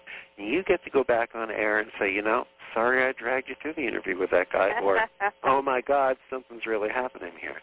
Oh, I'll be there. See, this is how I approach everything with the show, because I talk to a lot of people that may seem out there, but, going through doing the remote viewing training and doing all of these things, then we can come back and we've experienced it and we know. And I'm always saying talk is cheap, but, you guys listening in Phoenix right now, you've got nothing to lose. Get over there on the 11th, and if you mention News for the Soul at the door, you get in for free and go and see, and then email me.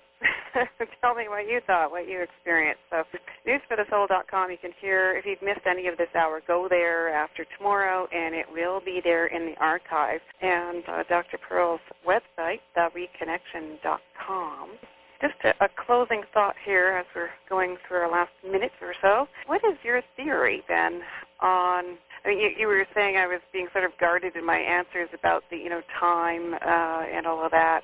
No, what I meant was you were very diplomatically not allowing me to pin you down to having one belief or another. Mm-hmm. Well, and that's the thing is once you attach to any belief system, then you're attached to your belief system. So right. I deliberately try not to do that. But, we've talked to so many people on the show over the years that, quite frankly, a lot of them have been saying a lot of out there things, but they all seem to meet in this one place of you just mentioned it about the illusion that as soon as we buy into one story, that it's an illusion. So is that sort of your theory as well as far as, disease and... It is about disease because I don't, and this won't be a very popular view, believe me, but I do not buy into the concept of evil.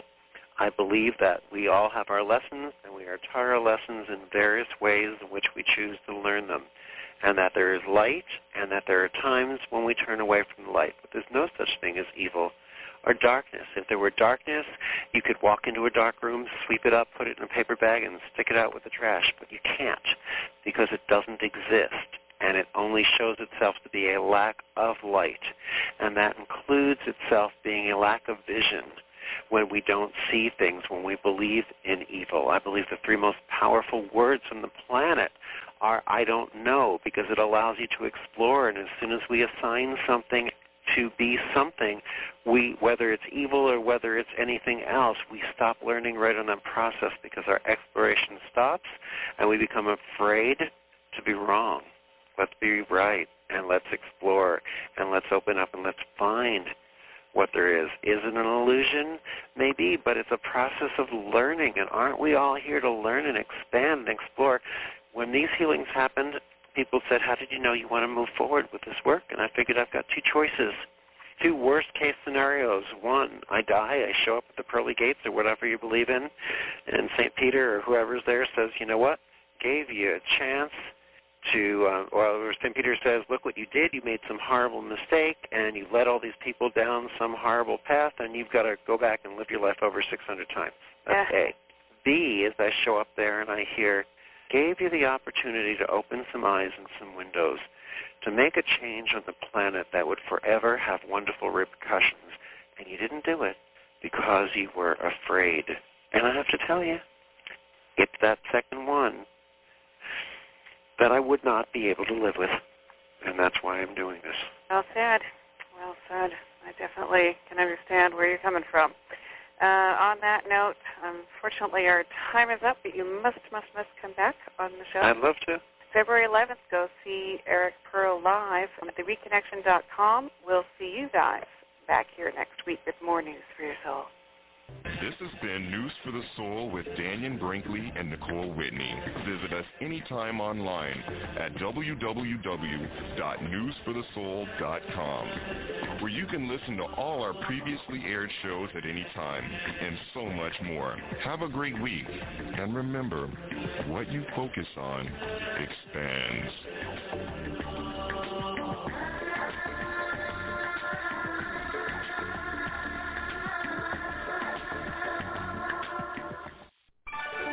NBC 1190 is KMYL, Tolleson, Phoenix, your home for NBC News.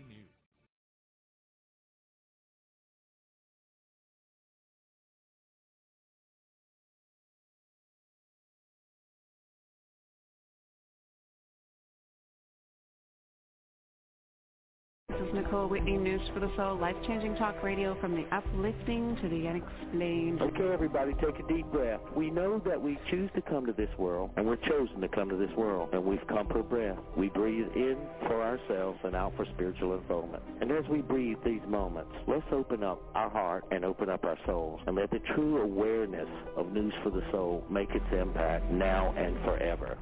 Good afternoon or good evening, depending on wherever you're tuning in from. I'm Nicole Whitney, and you're now tapped into News for the Soul. That's life-changing talk radio from the uplifting to the unexplained. Big day on the big shoe. For the first time together on the air on News for the Soul, Dr. Hugh Len from Ho'oponopono, and with amazing stories to tell and amazing results to talk about with respect to his work in Ho'oponopono for over a quarter of a century.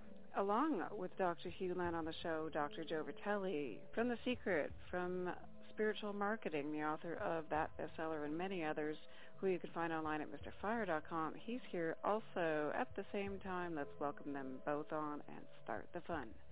Welcome to News for the Soul, Dr. Hugh Len and Dr. Joe Vitale.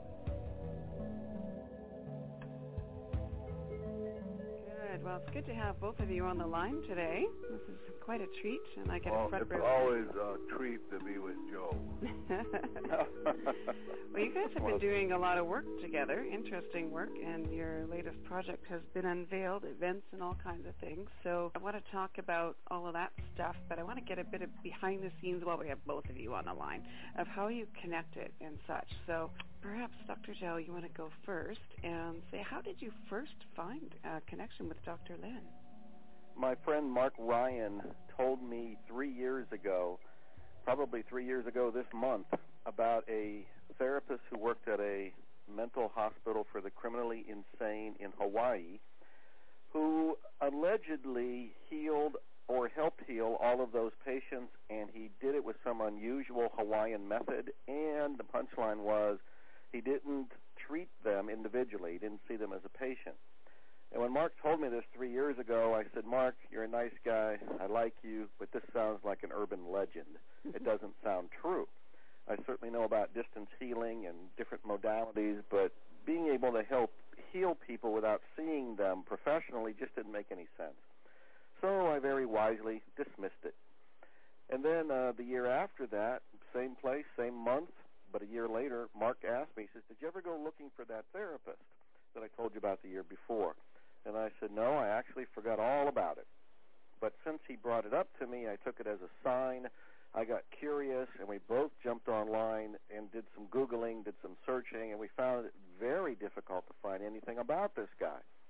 And it bothered me. Now I had a mission.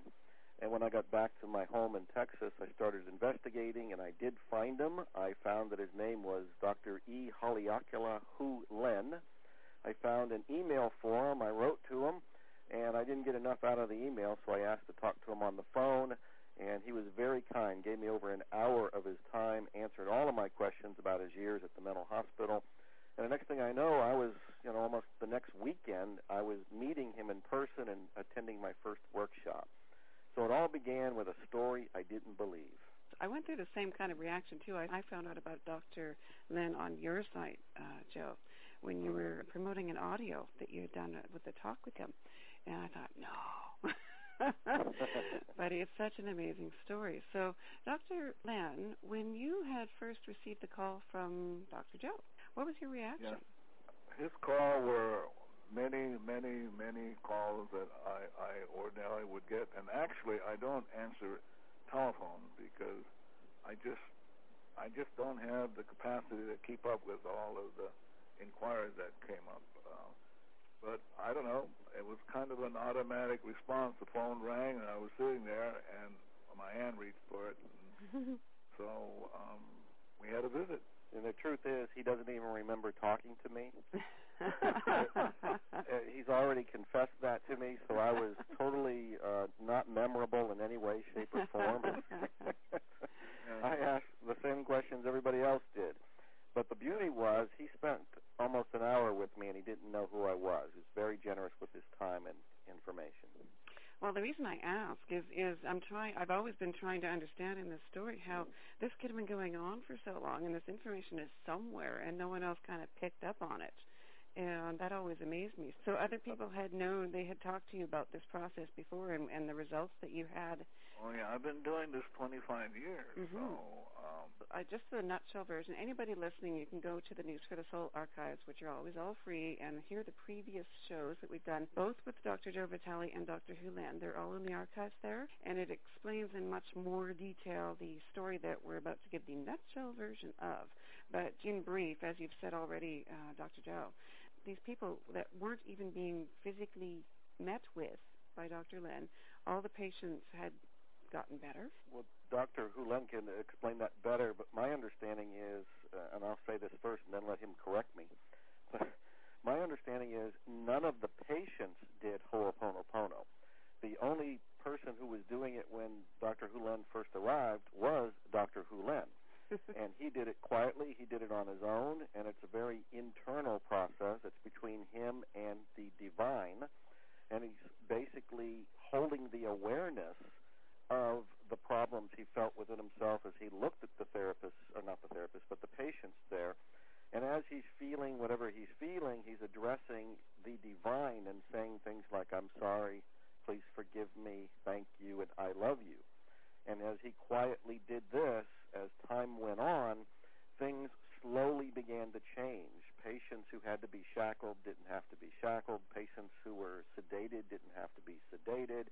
Patients who were considered to be there for their entire lives were being released. And all that was happening that anybody knew was change was happening, but they didn't know where to give any credit or blame for it. And I would say it was Dr. Hu Len quietly doing Ho'oponopono that was causing the change. Now, let's see what he says. The only thing I would comment on is that I wasn't doing anything on the patients.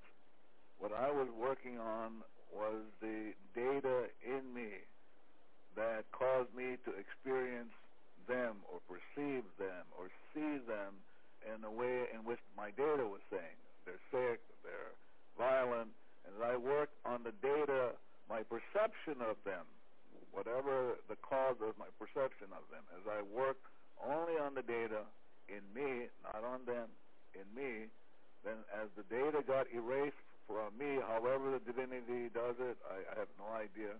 That when I do my cleaning on the Ho'oponopono, it's then in the hand of the divinity. And so divinity really is the being who makes the changes. So the idea in the book that Joe and I put together is that when you do the Ho'oponopono, divinity has the capacity to take the data which one perceives as a problem and transforms the data to nothing. So the data gets zeroed out in me, the data gets zeroed out in the patient, the building, the ground, the document, everything gets zeroed out, and then because we're back to pure state called clarity, then everybody gets whatever they need from the divinity, not from me.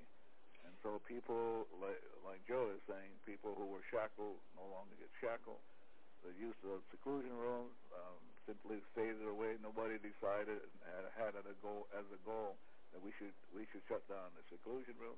It just happened because the data was being released. And you weren't trying to fix them. You were working on whatever it was in you. You were, for lack of better words, fixing whatever it was in you. Yeah, and one needs to be really clear about this, because as I'm watching the internet, one needs to be really precise, and that is only the divinity can transform the data, playing suffering, playing blame, playing thinking, coping, managing, making people wrong. Only divinity can take that data in me and erase it. So when people ask me if I'm a shaman, I said, no, I'm a garbage collector, just simply recycling the garbage. Am I a healer? No, only divinity can do that. And so the idea is that everything is data.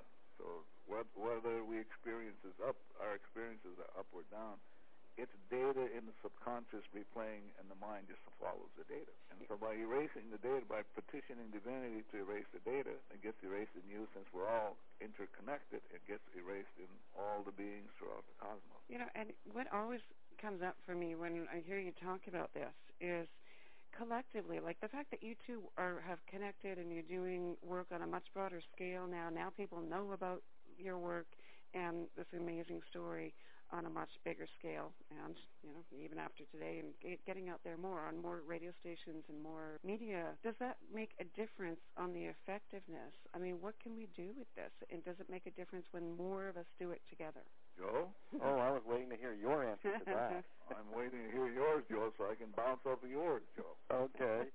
Well, I'll tell you what Dr. Hulen told me in the very first workshop that I did with him. And I met him there and loved him and wanted to do more with him, and said I wanted to write a book about this. And he was a little open, but he was also had his opinion that nobody else needs to do this work. Only you do. If you do it, then you can have the same kind of experience that Dr. Hulen did at that hospital. He does the work, not trying to change anybody. He's just taking out his own garbage. And as he's taking out his own garbage and allowing the divine to clean up, everything around him in that hospital changes.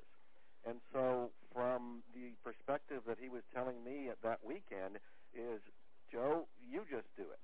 Or even better than that, he just do it. And as he does it, the world changes. Now, I didn't quite settle for that because I was driven by wanting to share the things I'm in love with. And so I really wanted to write a book, feeling that if I could write a book about zero limits, about this healing technique, and I can get him to help me with it so I know I'm accurate and I'm factual in what I'm explaining, and more people knew of this, then I could just imagine that it would speed up divinity's ability to clean the universe. And so that's my take on it, and I can't wait to hear what he has to say about this. A friend of mine, when I did a class recently in Raleigh, North Carolina, a friend of mine gave me a caricature of a cartoon that was done in some magazine or newspaper. And the cartoon showed two things. It showed a guy holding a book in a bookstore, standing under the sign saying self-help. And then in the distance, in the same cartoon, there's a bunch of people sitting around the table, and over them is a sign that says, fixing other people. and so I'm not here to fix other people. They're perfect already. Perfect. I mean, they're created in the exact likeness of the divine. They're perfect. What is imperfect is the data in me that says they're not divine. So, for example, the word aloha. When you say aloha to someone, really in the deepest part of your being, which is zero, you're saying to them, I'm in the presence of God. And so to think that you're going to fix God is utterly ridiculous. It's just ridiculous. I'm looking at something, and I don't see that person, I don't experience that person as godly, then, boy, I should be looking at myself and saying, what is going on in me that I'm experiencing anger, resentment, annoyance, irritation, blame? And, boy, I should get to it because that being in front of me is God, a God being, and I shouldn't be messing around with him. No, I think this is the point where people get stuck. Only if we say so. So as you're talking, I'm doing my cleaning. Because that's a perception that says that if we're stuck, we think other people are stuck. Okay. But nobody's stuck. Everybody's perfect. What happens is our perception is people are stuck. That's our problem. And as long as we don't get to that, everybody's going to be stuck because we're stuck. Once one person is stuck, everybody's stuck. So we are in fact preventing other people from experiencing who they are. God. Okay. Well, this is based on the questions that we get a lot from our previous interviews, with both of you on the subject. So you clean me, I'll ask. I'm not cleaning you. I think that's very important. I didn't clean patients. I'm cleaning the data, my perception. Okay. That's where people have go screwy. As I'm watching the so-called zero limit idea get worked on, contorted, so I get to clean that. Oh, the people are saying, I get to clean that. I'm only here to clean. I don't care if anybody else cleans. But I think Joe is correct. Joe has this ability to share this information. But ultimately, I'm responsible for whatever's going on in me, and I'm willing to do that. I'm willing to clean. Yeah. Beautiful. Okay. The question that comes up a lot that I have and other people have is when you're sitting there, I can be on a veranda sipping a Mai Tai or something, diet pop, and have somebody walk by who's angry and having their own experience, and I'm looking at that person and I can see their God, their divinity, but they're, God having a bad day. So how do I get into full responsibility mode with seemingly external things? Cole? I will answer that first, I guess. Go ahead, Joe. Well, what I look at is that I am not looking at what the other person is going through or what the other person is looking like they're experiencing. I'm looking at what I'm experiencing. So if I look at another person and I perceive that they are angry, that's what I'm cleaning within myself. Because it's not the other person. I don't even know what's really going on in the other person. I might think they're angry, and they might not even be angry. It might just be my misperception, my misunderstanding. And so whatever I see out there and how I feel about out there is what I take to the divine. And I'll say something equivalent to, I'm sorry for this perception I have. I have no idea where it came from. It could have come from the past. It could have come from past lives. It could have come from when I was sea salt. I don't know. But please forgive me for it. Thank you for listening. Thank you for resolving this. Thank you for cleaning this in me. And then I always go back to what I think are the three most powerful words, and that's I love you. And if I can say I love you to the divine and truly feel love as I say it to the divine, I can move into tears of rapture. And then I begin to feel like there's nothing wrong with the other person at all. And again, I don't even know what's going on in the other person. When I say I sense they're angry, that's my perception that I clean on. I don't clean on the other person at all. I clean on me. And more often than not, though I don't keep tabs on this, I find out that the other person seems to change. But really, they didn't even change. It was me who changed. Everything is done from the inside of me, and it's due to my relationship to what I call the divine, which is a term I got from Dr. Hulen, which seems politically correct to me, and I like using it. So it's my relationship to the divine. And that makes sense. That was a good explanation. So you're not just relying on your perceptions, you're cleaning them. Well, what I learned from Dr. Hulen and what we write about in the book Zero Limits is that our perceptions don't have a clue what's going on. That's based on our conscious mind. And our conscious mind is so insignificant in its power to assess any situation, let alone another person or what's going on in another person's mind or body or their feeling or their spirit. So for me to trust my conscious mind and my conscious view of things is to totally be misled down a dark alley. It doesn't have a clue what's going on.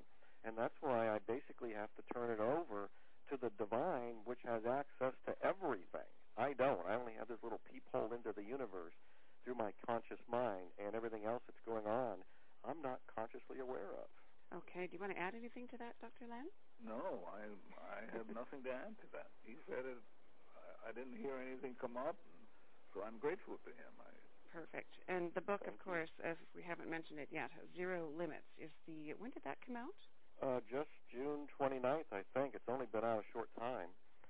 And I want to mention a couple things about this because this is fairly miraculous, and it's my term, but I believe it. That book became a number 1 bestseller at Amazon. It actually became a top 100 bestseller at Amazon 3 times, and the first time the book didn't even exist yet. Last December, I had sent an excerpt from the book as a short little 500-word article, and I sent it out on the Internet to my list, and those people read it. They liked it. It touched something within them. They sent it out to other people. We estimate about 5 million people saw that article, and many of those people drove over on their own without anybody requesting them to do that or guiding them to do it, and they went to Amazon and they pre-ordered the book. Now, all that was listed on Amazon was the title and the author's name. There was no cover. There was no book description. And, in effect, there was no book because I was still finishing it in December. As I was turning it in to the publisher, that book was becoming a bestseller before it was even released. Now, I believe that because Dr. Hulen and I have been cleaning on this book and this book project ever since we decided or agreed that we were going to do it, I believe we've been cleaning the way for it to come out into the world to such an extent that I didn't have to do any marketing to make it a bestseller. All I had to do was just release a little bit of information, and the universe itself, the divine itself, whatever you want to call it, is making it or allowing it to happen without too much effort on our parts. So I think this is evidence, or at least another example of how cleaning makes a difference in your life. I wasn't cleaning to make the book a bestseller.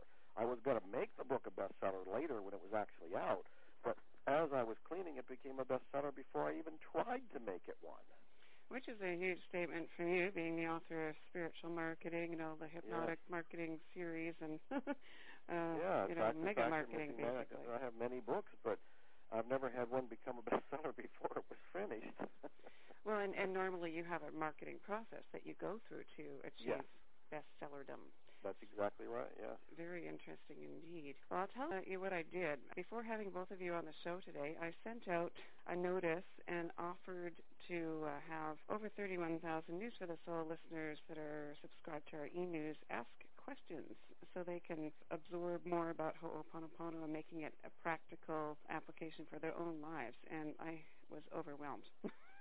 Yeah, I bet. I was absolutely overwhelmed with the responses. So what I've been trying to do is kind of assimilate the temperature of a lot of what was coming in the questions so far. But I'm hoping that we can get to a couple of them specifically. Now, the event, I wanted to ask you about that first. You have an event together that's coming up? Yes. Dr. Hulen and I are going to be doing a Zero Limits weekend retreat in Maui, Hawaii on December 1st and 2nd. Dr. Hulen and I will take turns talking, and there's no structure to this. It's much like the way we live our lives today. It's led by the divine, and we just keep cleaning as we go through it. I would guess that Dr. Hulen would do most of the talking, and I'm his happy sidekick or straight man.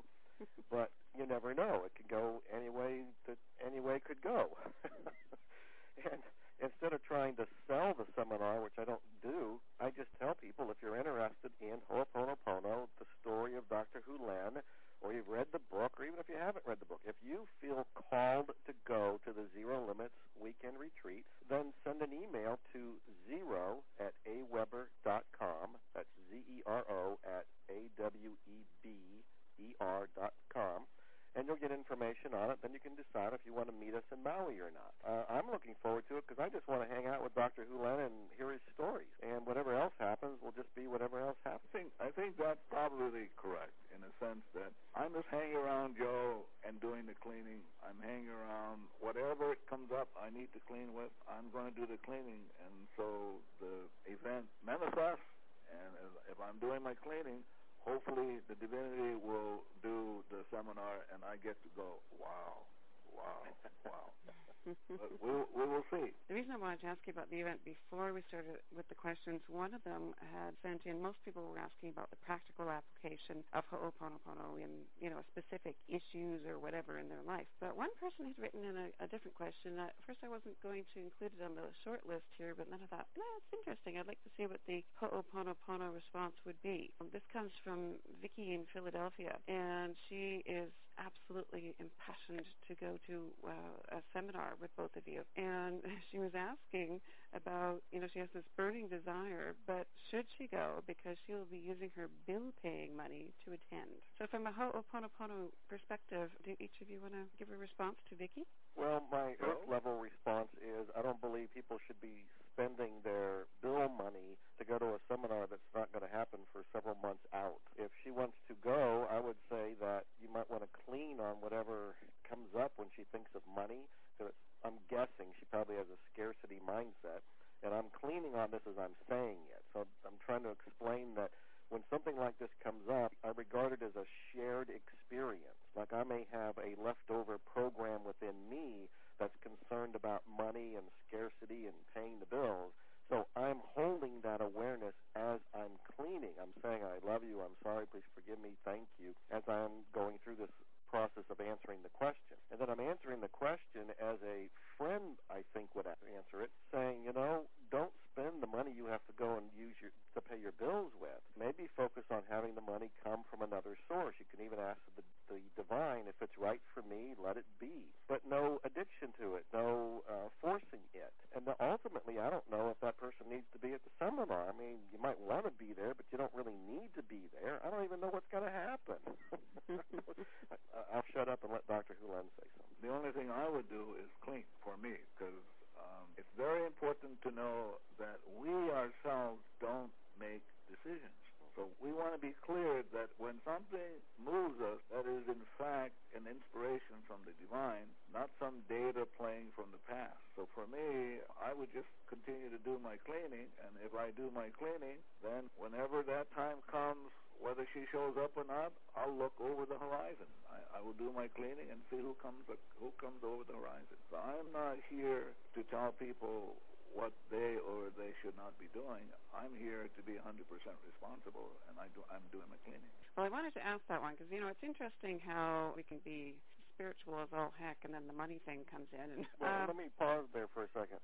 When you say the money thing comes in, when anybody says anything comes in, the frustration comes in, the anger comes in, the sex comes in, the romance comes in, the money comes in, that's an opportunity for cleaning.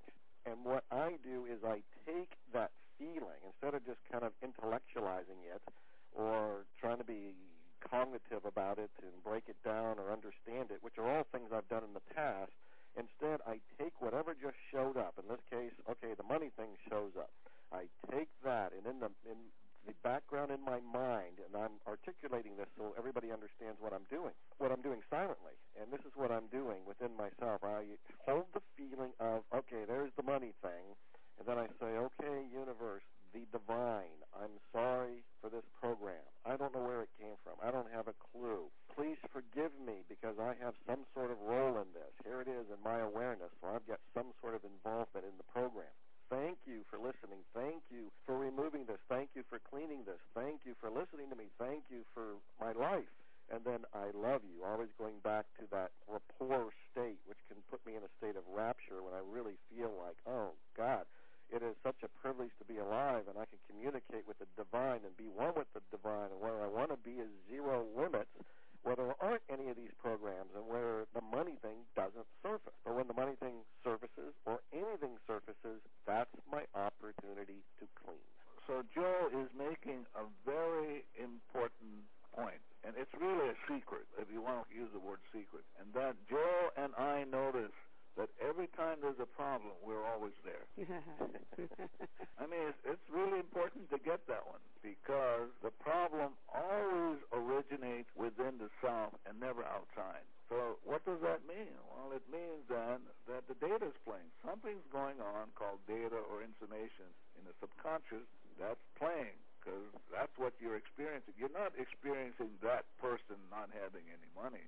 You're experiencing your reaction to that person. And if one would be willing to clean up one stuff, I think Joe made the point, which is really an interesting one, and that person may decide or comes up, the inspiration is, why are you going to waste your time there? You can go elsewhere. You can go on vacation into the Poconos or something.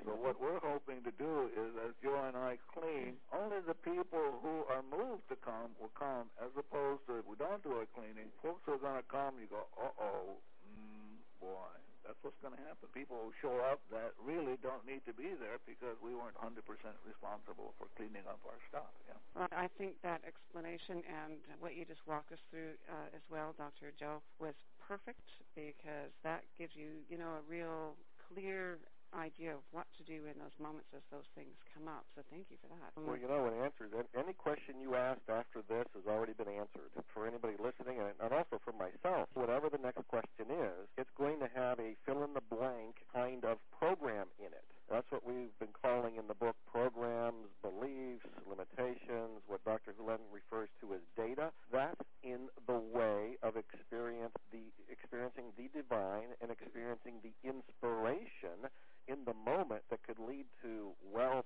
success, happiness. I don't know what that could be. It could be anything, because it's coming from the divine. But any question that comes up is coming up from our conscious, doesn't know everything awareness, and it's going to be the same answer.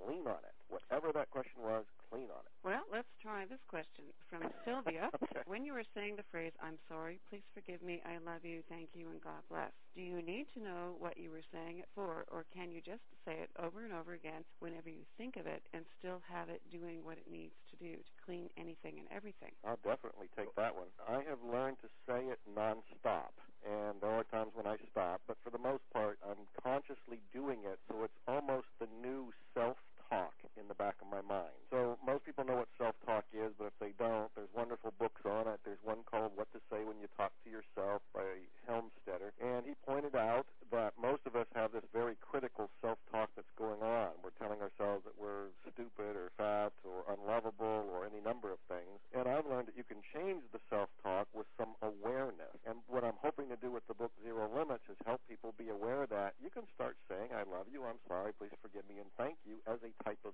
self-talk. You're saying it to the big self, not the little self. The little self is you and your ego. The big self is the divine. So to the best of my ability, I am repeating it to the divine nonstop. Even right now as I'm talking, it's going on in the back of my head. But when something shows up in my life, the money thing, the frustration thing, the anger thing, the loneliness thing, whatever it happens to be, I will hold the awareness of that problems in parentheses, because it's just a perception. I'll hold the awareness of that problem/perception, and I will address the divine while holding that feeling and saying, I'm sorry, please forgive me, thank you, I love you, feeling about that particular problem. So maybe I do it with a little bit more focus and a little bit more intensity. But the first part of the answer is I'm doing it all the time. The second part is if something surfaces, I aim at it and do it on that. Dr. Hulen, would you like to add anything to that? No, what he said is pretty clear. So that's amazing that you've gotten to the point where you've immersed in this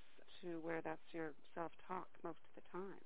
Well, it started to kick in the very first weekend that I did the workshop, my very first workshop with Dr. Hulen. And I went there ready because I had already talked to him. I was already fascinated. I was already deeply curious. And I don't know, I kind of picked up on his vibe in the room, like we all give off a kind of tuning fork energy signal. And I kind of merged with it, and I pretty quickly, the very first day, started to absorb that energy, and I started saying, I love you, I'm sorry, please forgive me, thank you, consciously. I know that there were other people in the room who did not take that on as quickly. I didn't know then that I was supposed to clean on that, but, it was my first weekend. But that's where it all began for me with a new type of self-talk. Well, why don't you tell her about that experience about your plane being late. Yes, I believe I know which one you're talking about. I did a workshop, a different workshop with Dr. Hulan, and I absolutely loved it because I've done several with him. So I had gone to California. I did another workshop with him. He took me to the airport early in the morning. I was all set to catch my flight. In fact, I was amazed that there was no traffic. There was no long line at the airport. I thought, boy, this cleaning's really working because I'm getting right through everything. And I get over to where my plane is, and I'm there for the next 8 hours.